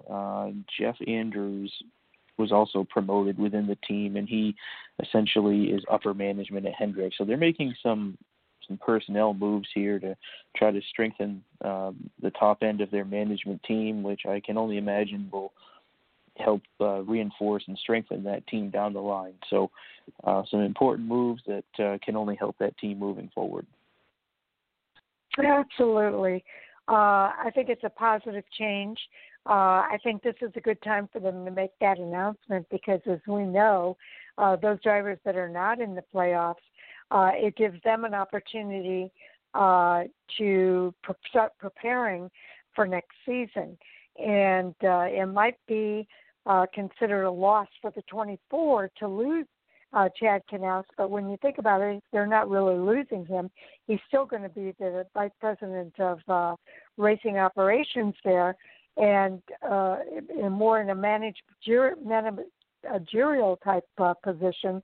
However, Chad Canales is a smart guy, and I think taking that expertise and allowing him to help all 4 of those teams is a very, very positive move on the part of Hendrick Motorsports. So I see it as a positive all the way around. And, Mike, I'm curious to know your thoughts. Yeah, you hit the nail on the head there. Chad Canales is one of those guys. He's so smart, he glows in the dark. I'm pretty sure he's going to bring improvement to we saw the improvement on the 24 team when he moved from the 48 over to the 24, and I'm sure once he gets put in that position where he has the ability to influence all 4 teams simultaneously, we're going to see nothing but good things from that. But Jay was also right. As fans, it's easy to forget sometimes just how much of a grind the NASCAR Cup Series schedule is.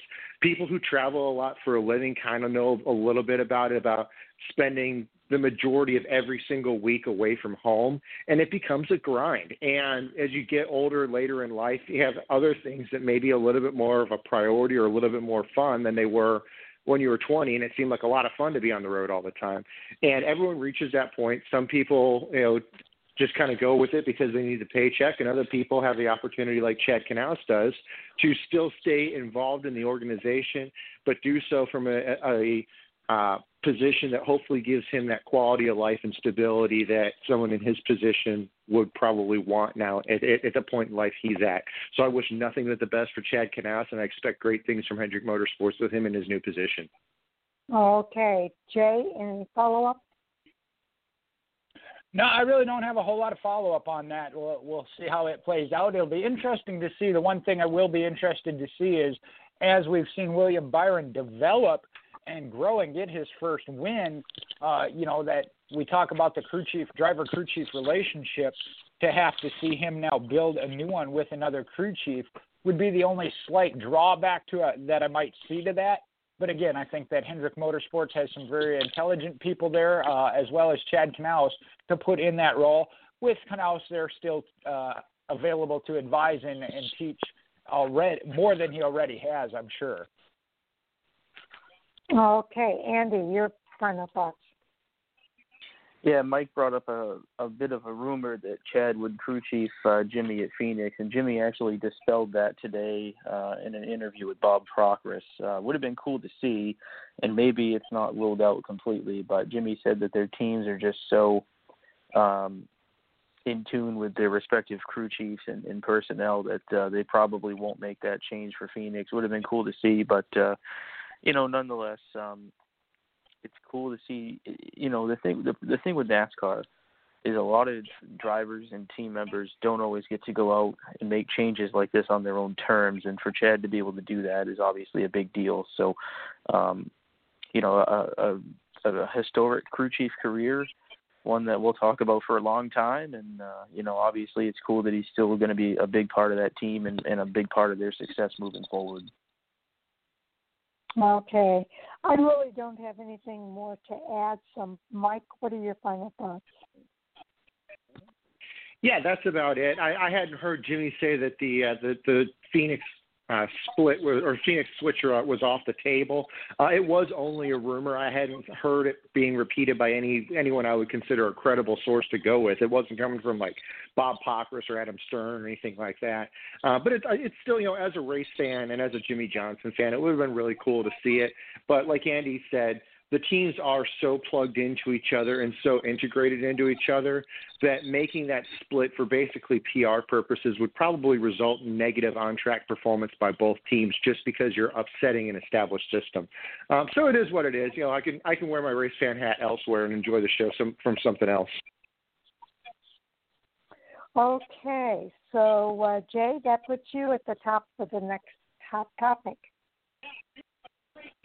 Well, while we're talking about Hendrick Motorsports, let's add in Richard Childress Racing, as the two teams have confirmed Thursday that following the 2020 NASCAR Cup Series season, they will formalize a joint venture focused on engine R&D and the establishment of a common Chevrolet engine speculation, which they are the only one of the manufacturers to not already have that in place. Okay, we're coming up on the 10:30 hour or half hour, and that means that we are going to be going off the air at exactly 10:30 p.m. Eastern Time. What that means is that even though we're going off the air, we are continuing to record the rest of the conversation, and that part of the conversation is available on our podcast. Now, I'll go out as soon as we're finished here. I will put a tweet out on Twitter just to let fans know that we've completed the show and the podcast is now available. If you've listened up to this point, just fast forward to the 2-hour mark and you'll be able to hear the rest of that conversation.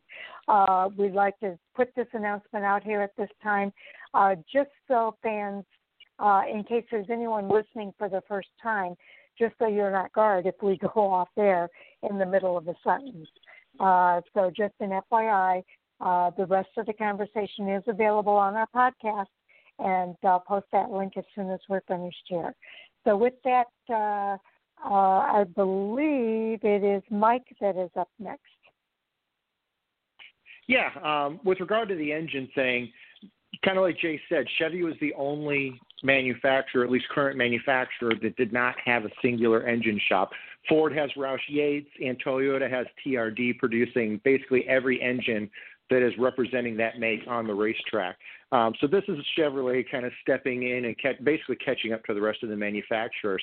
I may be reading something between the lines that isn't really there, but it does seem like it's just another step towards that consolidation between manufacturers that may end up paving the way for another manufacturer who is currently not racing in NASCAR to enter the sport, and then it becomes a little bit more manufacturer-oriented as opposed to individual team-oriented for how the cars are produced and put on the racetrack.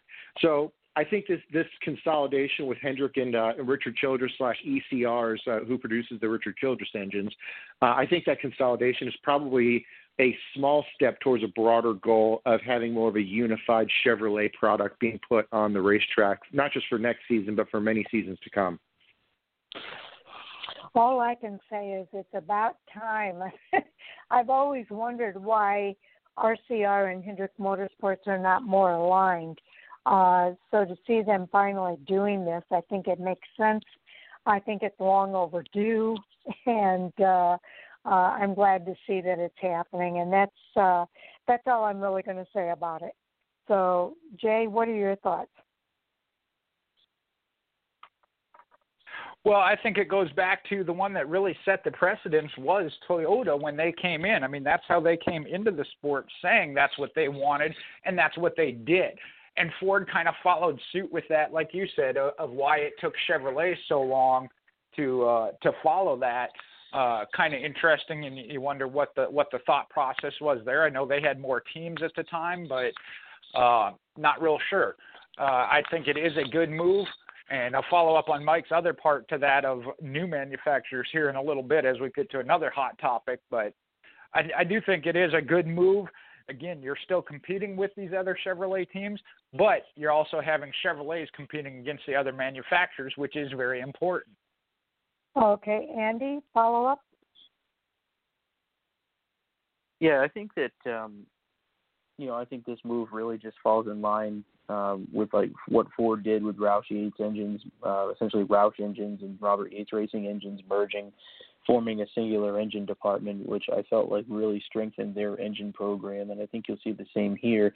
ECR and Hendrick engines have certainly held their own and been very good in recent times, but you can only imagine that combining resources is going to make those engines in the Chevrolet program stronger. So certainly a good move for Team Chevy, if you will, and I think that definitely a step in the right direction to, putting the best products on the racetrack that they can. Okay, Mike, your thoughts? Well, that's really all there is to say about it. We're going to see how the on-track performance goes. Like Andy said, Hendrick and ECR have individually been putting out competitive engines. Arguably, Hendrick engines have been more successful over the past probably decade or so. But the ECR engines are nothing to sneeze at either, especially when you get down into the Xfinity series. So I think there's only things that can come for this are going to be good developments for both the individual race teams as well as Chevrolet in general. I think I'm going to say ditto, ditto, and ditto, and leave it to Jay for the final comments. Well, Mike said it there. It's Hendrick has been a little bit ahead, but there's always something somebody else is going to look at from a different perspective. So adding that in is just going to make it stronger, and everybody benefits. And the better that each manufacturer elevates their game to be competitive against another, just increases the overall interest across the board. So again, I see nothing but positives coming from it. Okay, Andy, what's our next hot topic? Yeah, news came out this week that says Honda is currently not interested in coming to NASCAR. Okay, Mike, your thoughts about that subject? I was kind of equal parts surprised and disappointed on this, to be honest with you. We talked about this maybe a month or two ago about speculating that Honda pulling out of IMSA with their Acura brand was setting the stage for getting into NASCAR, probably with the Gen 7 car for the 2022 season. So I'm a little surprised that maybe that wasn't the move that Honda was making. I'm obviously not privy to Honda's business position, whether they're financially having a tough time right now. I know auto manufacturing's taken a big hit because of COVID. They can't run the factory, so there may be some issues with the bottom line over at Honda to the point where maybe they would like to get into NASCAR and they pulled out of IMSA to set themselves up for that, but they looked at the numbers and they just couldn't make it work. I don't know. What I read from them, it didn't shut the door for future operations. It was just saying, an at this time kind of a thing where they weren't in the position to join NASCAR. Disappointing. I would love to see another manufacturer, if not Honda, somebody else step up to challenge Chevy, Toyota, and Ford. But if it's not going to be Honda, hopefully somebody else will step up when the Gen 7 car comes for the 2022 season. I know who Jay would like to see step up. Jay? Most certainly. I would love to see Mopar back, but I'm with Mike on this. It was kind of surprising. It's one of those things that when you first hear a rumor, you're like, okay, whatever, it's a rumor. But this one had so much steam behind it with the next-gen car coming out now in 2022 and NASCAR's goal of making it cheaper and easier for car owners as well as manufacturers to come into the sport, that just had so much steam. It is really surprising to see it. Not that they closed the door completely, like he said, but that it's not right now, and I really thought it was. I kind of thought that might be one of the next big things we had to talk about here on the show, was that new manufacturer. So I have never given hope up on Dodge itself, but again, I'm also realistic, and I would like to see another manufacturer, whether it is Dodge or not. Honda wasn't my number one choice, but I was interested and would like to see it, just as I was when Toyota. I know there were a lot of people that were so against Toyota coming in. I was one that I think it was a good thing, and I think it was good for the sport. Mentioned Chevrolet combining their engine program now. It may have taken a little while, but it ups every person's game to have that top competition that they got to step up to. So I see it as a good thing. So I was a little disappointed by this news. Okay. We were all hyped up. We thought another manufacturer was coming in. NASCAR was been saying that another manufacturer was coming in. So it is disappointing when you hear that this particular manufacturer has decided not to come in. But now it makes me wonder, well, who is the other manufacturer that they're thinking about is going to come into NASCAR? But that takes time. At this point, I don't expect any new manufacturers for 2021. At the earliest, it would be 2022, especially with nothing announced up to this point. But Andy, what are your thoughts about this? Yeah, I really thought with the next-gen car in 2022 that you'd probably see a new manufacturer come in, but I think you have to consider what the pandemic this year has done to many businesses and manufacturers, and I can only speculate that with that going on, it probably just wasn't a good time to try to start up a NASCAR program. So I think it's fair to say that you probably will see Honda in the sport eventually. It just won't be right off, and maybe, for a manufacturer like that, it's better to get established once the new car is already established. Once NASCAR has that completely figured out, maybe that's the time to try to get involved in the next, 3 to 5 years. I'm not sure. But, yeah, it would be good to see another manufacturer. I certainly enjoyed the days when we had Pontiac, Chevy, Dodge, and Ford, and I know that's a long time ago now, but, certainly was nice to have it, a good mix of manufacturers and, distinct-looking race cars. So it would be kind of fun to get back to that, and certainly at least a fourth and maybe even a fifth manufacturer someday would be a good thing. So hopefully that happens. But, yeah, obviously nothing changes next year. And like you said, Sharon, I think at this point a new manufacturer would probably have already had to say something if they were coming in for 22. So it may take a couple, 3 years, but I'm sure we'll see somebody new come into the sport eventually. Okay, Mike, your follow-up?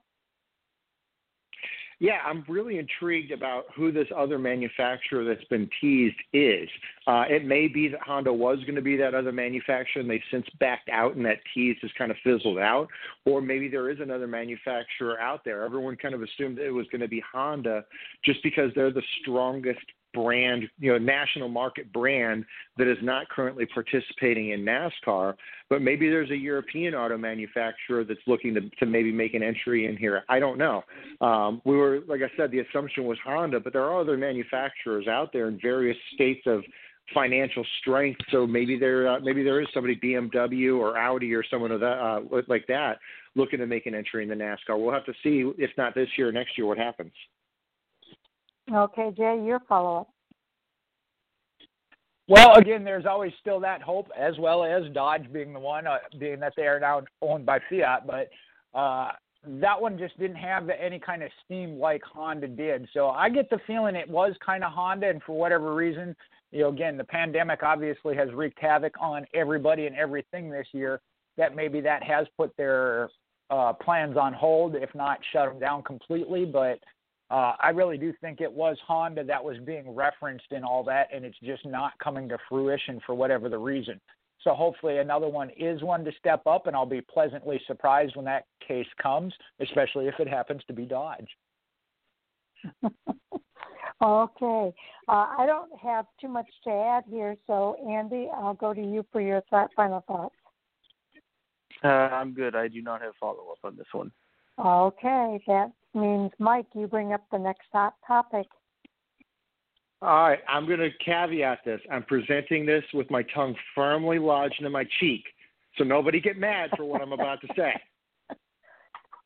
Here we go. SRX, the senior citizen racing experience, has made another trip to Jurassic Park and pulled out a dinosaur. And they announced today that former NASCAR champion and Chase Elliott's dad, Bill Elliott, will be competing in SRX.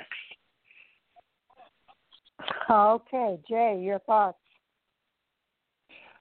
I think had this third on my list of topics to bring up, but I knew Mike would at some point, so I was kind of holding off on it to let him introduce it for that reason.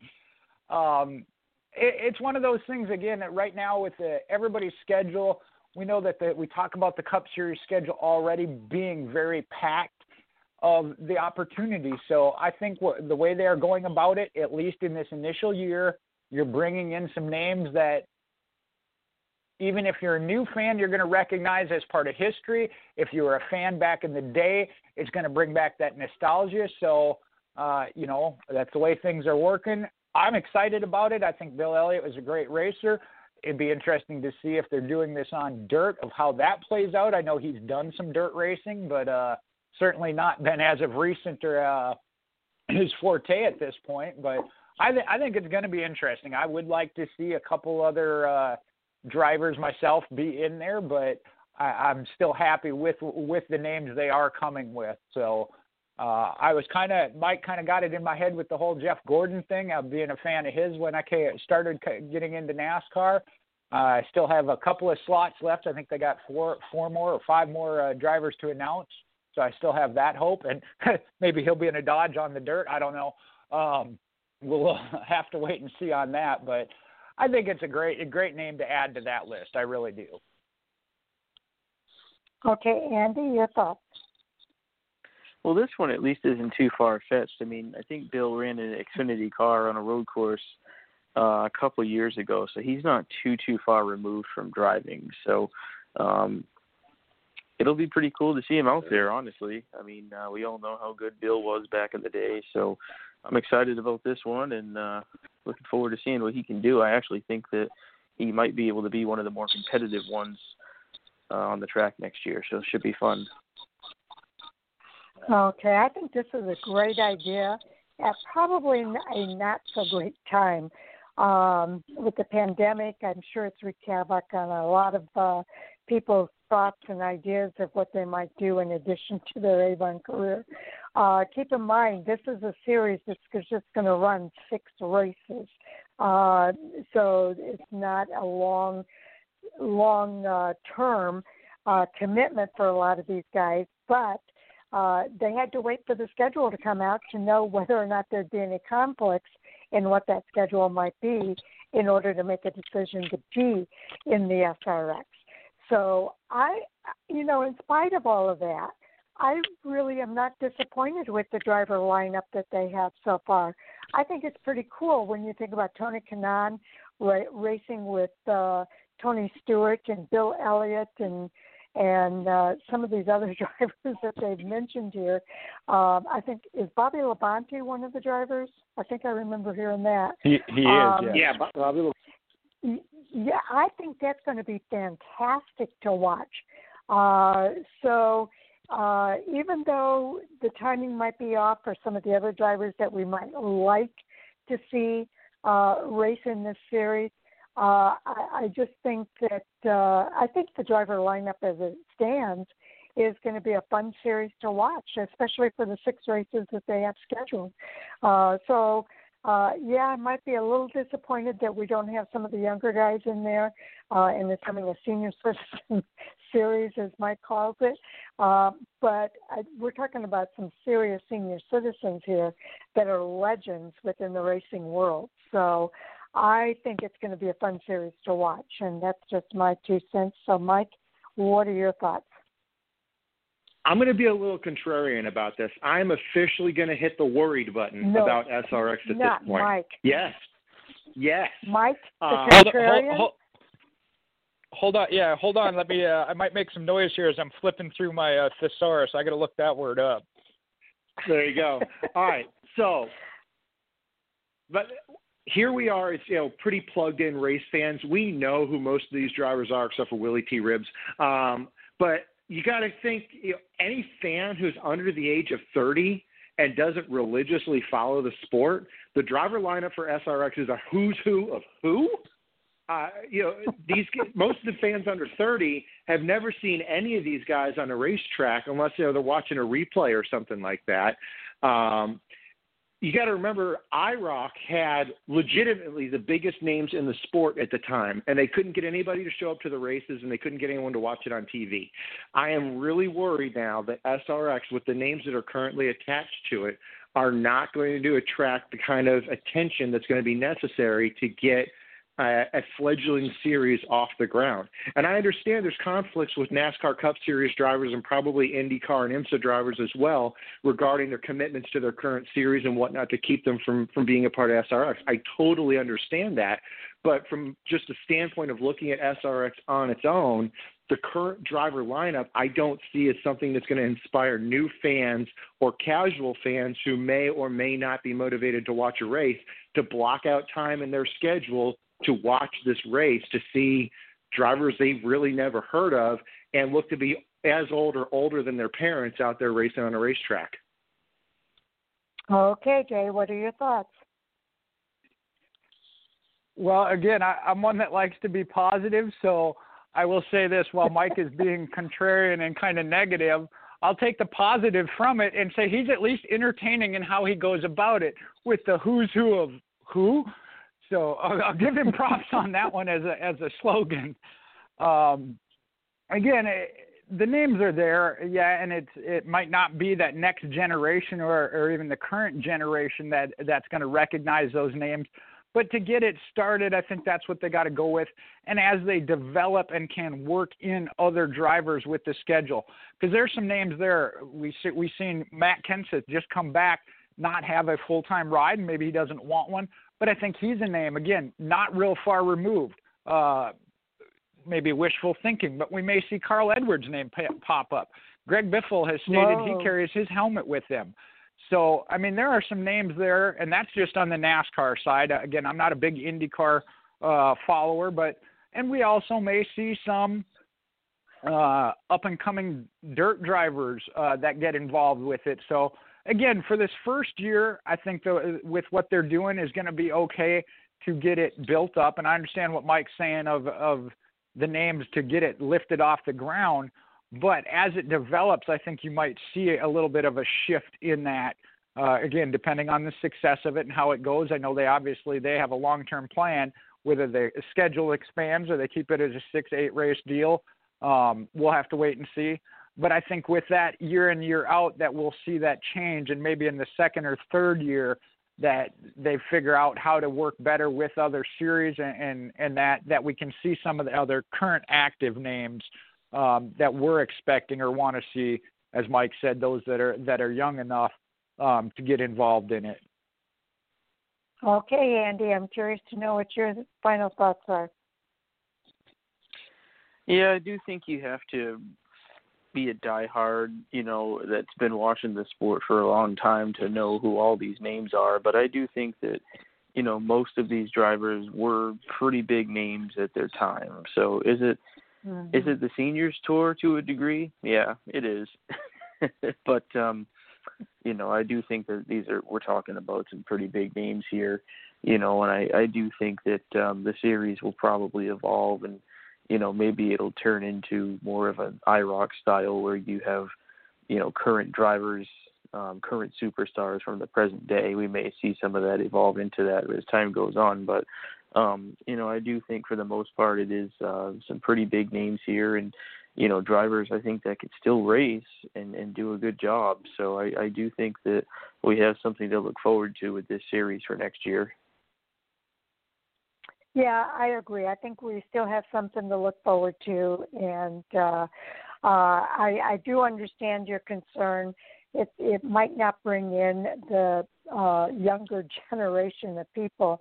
I do believe there are going to be some younger people that are going to be familiar with a lot of these names. Those people that have had families that have followed racing over the years, these names are going to be very familiar to them. And so, you know, it might be the Senior Citizens Series, but I, for one, will be out there watching it and looking forward to these races and to see what happens. And I hope it does evolve into a situation where we can get some younger people involved in this series, and that it's more than just 6 races as it kind of evolves. And I'm looking forward to that part of it as well, just to see how it does evolve. So, Mike, your final thoughts. Yeah, I hope I'm wrong. I know I've been really hard on SRX in this segment here. So I hope they're successful. If for no other reason, the more racing we've got out there and the broader opportunities we've got for people to get involved either as a fan or a participant, I'm all for it. So I hope SRX takes off. I hope, the kids want to watch Grandpa race. That'd be great. Whatever it takes. I hope the series does take off and gains the amount of following that allows them to be financially viable to the point where they can, they can keep racing long enough to maybe attract some of that talent. So we'll see how it shakes out. Like we've said before, they've got a lot of big names behind the sport in terms of organization and management of it. So we're not talking about dumb guys here. We're talking about people who have been involved in racing and in the industry as a whole for decades. So they're smarter than I am. Maybe not, Jay Husmann Cup level worth of organizational experience, but they got to be pretty close. So hopefully they're able to pull something off here. Speaking of Jay Husmann Cup, Jay, you're up next. You got a quick topic for us that we can close out the show with? Well, I guess being that today is the 1st of October, September has come and gone, and we have heard nothing, and I was trying to pull something up here. Okay, I found it. Matt DiBenedetto and Bob Pockrass, replying to somebody's tweet, said, as I said this morning, if I get any info on a Penske decision on DiBenedetto and am confident to report, I will report. Just because there is a deadline in a contract doesn't mean a decision has to be 100% made or things can't be worked out beyond that deadline. But it's kind of late in the game if his contract isn't going to be renewed for Matt. Okay, Andy, your thoughts about that? Yeah, I've heard I've heard conflicting and seen conflicting info this week. I mean, you've seen he's going to return. You've seen Austin Cindric's going to jump in the car. The fact is, none of us really know yet. I had also seen something about possibly the deadline having been extended 1 week, which would explain why perhaps we haven't heard anything yet. So it's too soon to speculate, I think. I will say this. If for some reason they were to let Matty D go, I think that would be a pretty big disservice to him, letting him go so late in the year after many rides have already been taken, but that's just my thoughts on that. I think that if you're a fan of his, like Mike, there's still reason to be optimistic that he may return. But I just haven't really seen any hard evidence either way to really make a firm opinion on that. But hopefully things work out and he can come back to that car, because I do think he would have an even better 2021 than he has this year. Okay, Mike, as a huge Matty D fan, we're really curious to know your thoughts. I am nothing but an objective and impartial commentator on all things motorsports. Yeah, I don't know. We haven't heard anything out of the Wood brothers.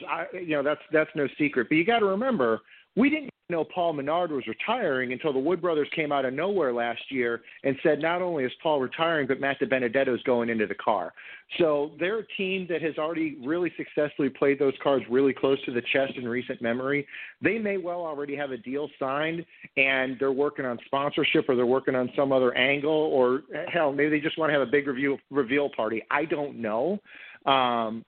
But I'm going to be cautiously optimistic that Matt's going to be coming back to the car. Like Andy said, to cut him loose this late in the season, this is even later in the season than when he was let go of Levine Family Racing last year. To cut him loose this late in the season, would be a disservice to Matt DiBenedetto. And realistically, again, I'm probably a little bit biased because I'm a big Matt DiBenedetto fan. Not a secret there.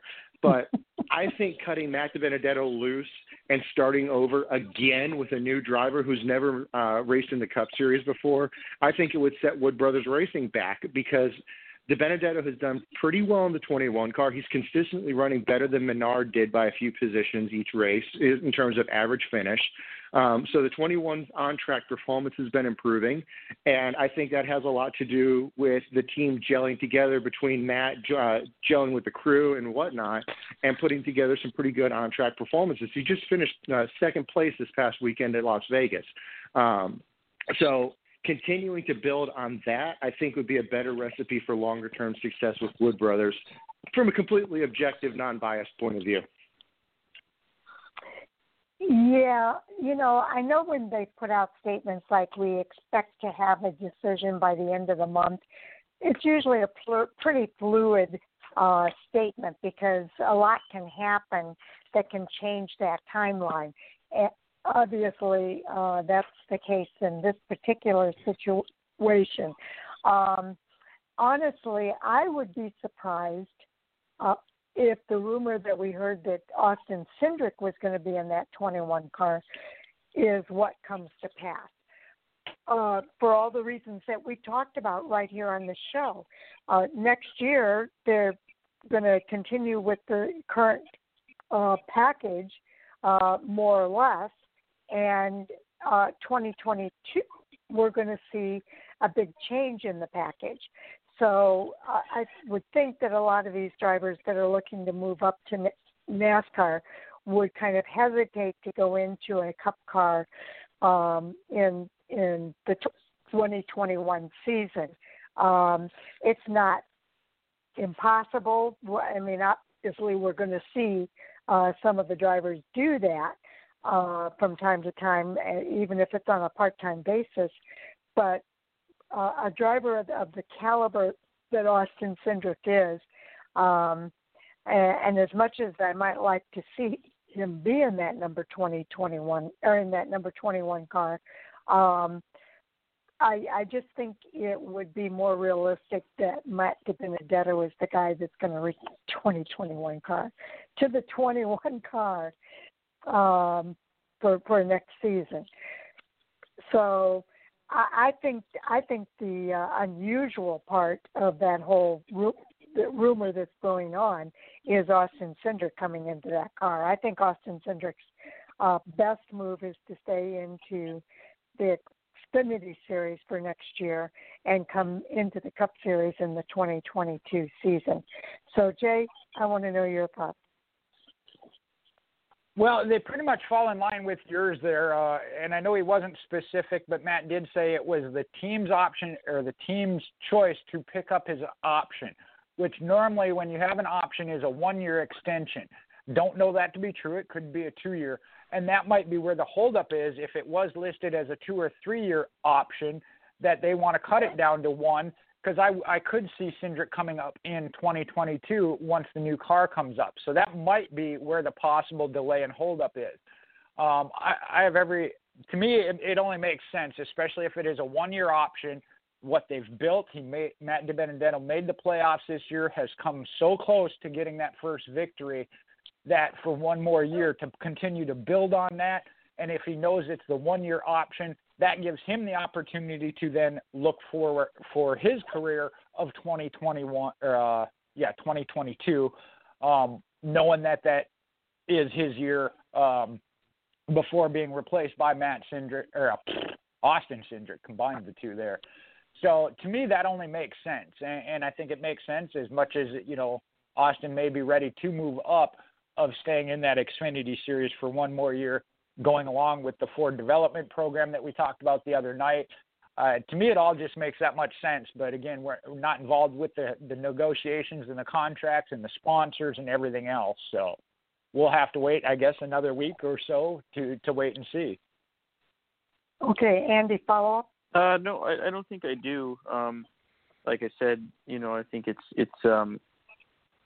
really hard to really make a guess on what's going to happen there. But I honestly think that it's probably 50-50 at this point, and I guess hopefully we'll, especially for Matty B's sake, hopefully, they figure something out in the next week or two and they can get things squared away for next year. Okay, Mike, your follow-up. The only follow-up I have is the terrifying mental image I just got of Matt Cindric, who is a 6'9" tall, as wide as he is tall, jacked individual who may also be a recurring side character on Game of Thrones is probably who Matt Cindric is. Okay, I don't really have a follow-up. So Jay, what's your final thought? I got nothing after that. Got him. Jay, speechless. Mark that on the calendar. Okay. Okay, let's go ahead and go into our round table then, and we'll close out the show. So, Jay, let's start with you on the closeout. All right. You can follow me on Michael Husmann on Facebook, MoparMJ8 on Twitter and Instagram.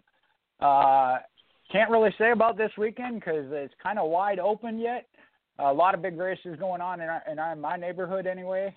You mentioned Talladega. It's NASCAR weekend. The Talladega short track, the Hornets Nest is running.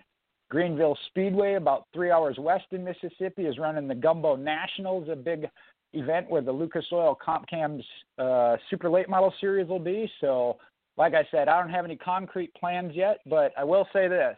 I'm looking forward to working with Stan for Mike and Andy. If you haven't met him yet, I haven't either, but the newest member of our Fan4Racing blog radio crew here. Okay. Let's go to Mike next. Yeah, it's Mike_Orzel on Twitter. My Facebooking days apparently are over, so it's just going to be, you want to get to me, you're going to have to talk to me on Twitter. I'm coming up on about a 3-week stretch worth of work here, so I'm not sure how many chats and radio shows I'll be able to make in that 3-week stretch. We'll kind of play it by ear on that one. Hopefully, you can hear from me more than once or twice. One more quick plug, since it's that time of the night, don't forget to get your votes in for the most popular driver. 1 vote per series, per driver, per day. Votes count double if you share them on Facebook or Twitter. Vote for Matt DiBenedetto for the Cup Series. That's all I got. Okay, Andy. And SHR1498 fan on Twitter, and I'll be around all weekend. Obviously, 3 races at Talladega, and I'll probably be in the chat if anyone's around for that. So, looking forward to it. Obviously, we know how super speedway racing can go. It's always pretty crazy, so should be a fun one. All right. I am Fan4Racing Sites on Twitter, Fan4Racing blog and radio elsewhere, including Fan4Racing.com, our website. I do have another Cash or Pass article here from Owen that we'll be putting out. I know Sam is continuing to do the recaps for the Cup Series every week. I don't know if you guys are doing any other of the drivers, but I'm hoping against hope that maybe tomorrow I can get my Martin Truex Jr. article completed and get that out. I do want to do a shout out to all of our listeners for tuning in Monday night. We do have a guest. Joe Graff Jr. is returning back on the show this Monday night. He went from doing the last Monday of the month to the first Monday of the month. So he'll be on Monday night show at 9 o'clock, and we're definitely looking forward to having Joe on the show. And then, of course, we'll be doing the preview show on Thursday night. I don't think there's any conflicts there. Nope. So we'll be back on air next Thursday night as well, starting at 8:30 p.m. Eastern. Of course, NASCAR Hot Topics will be 10 o'clock on both of those nights. So, again, a big shout-out and thank you to our listeners. We appreciate each and every one of you. And with that, guys, I think we're ready to call it a night. Have a good night. Have a good one. Good night. Good night, everybody.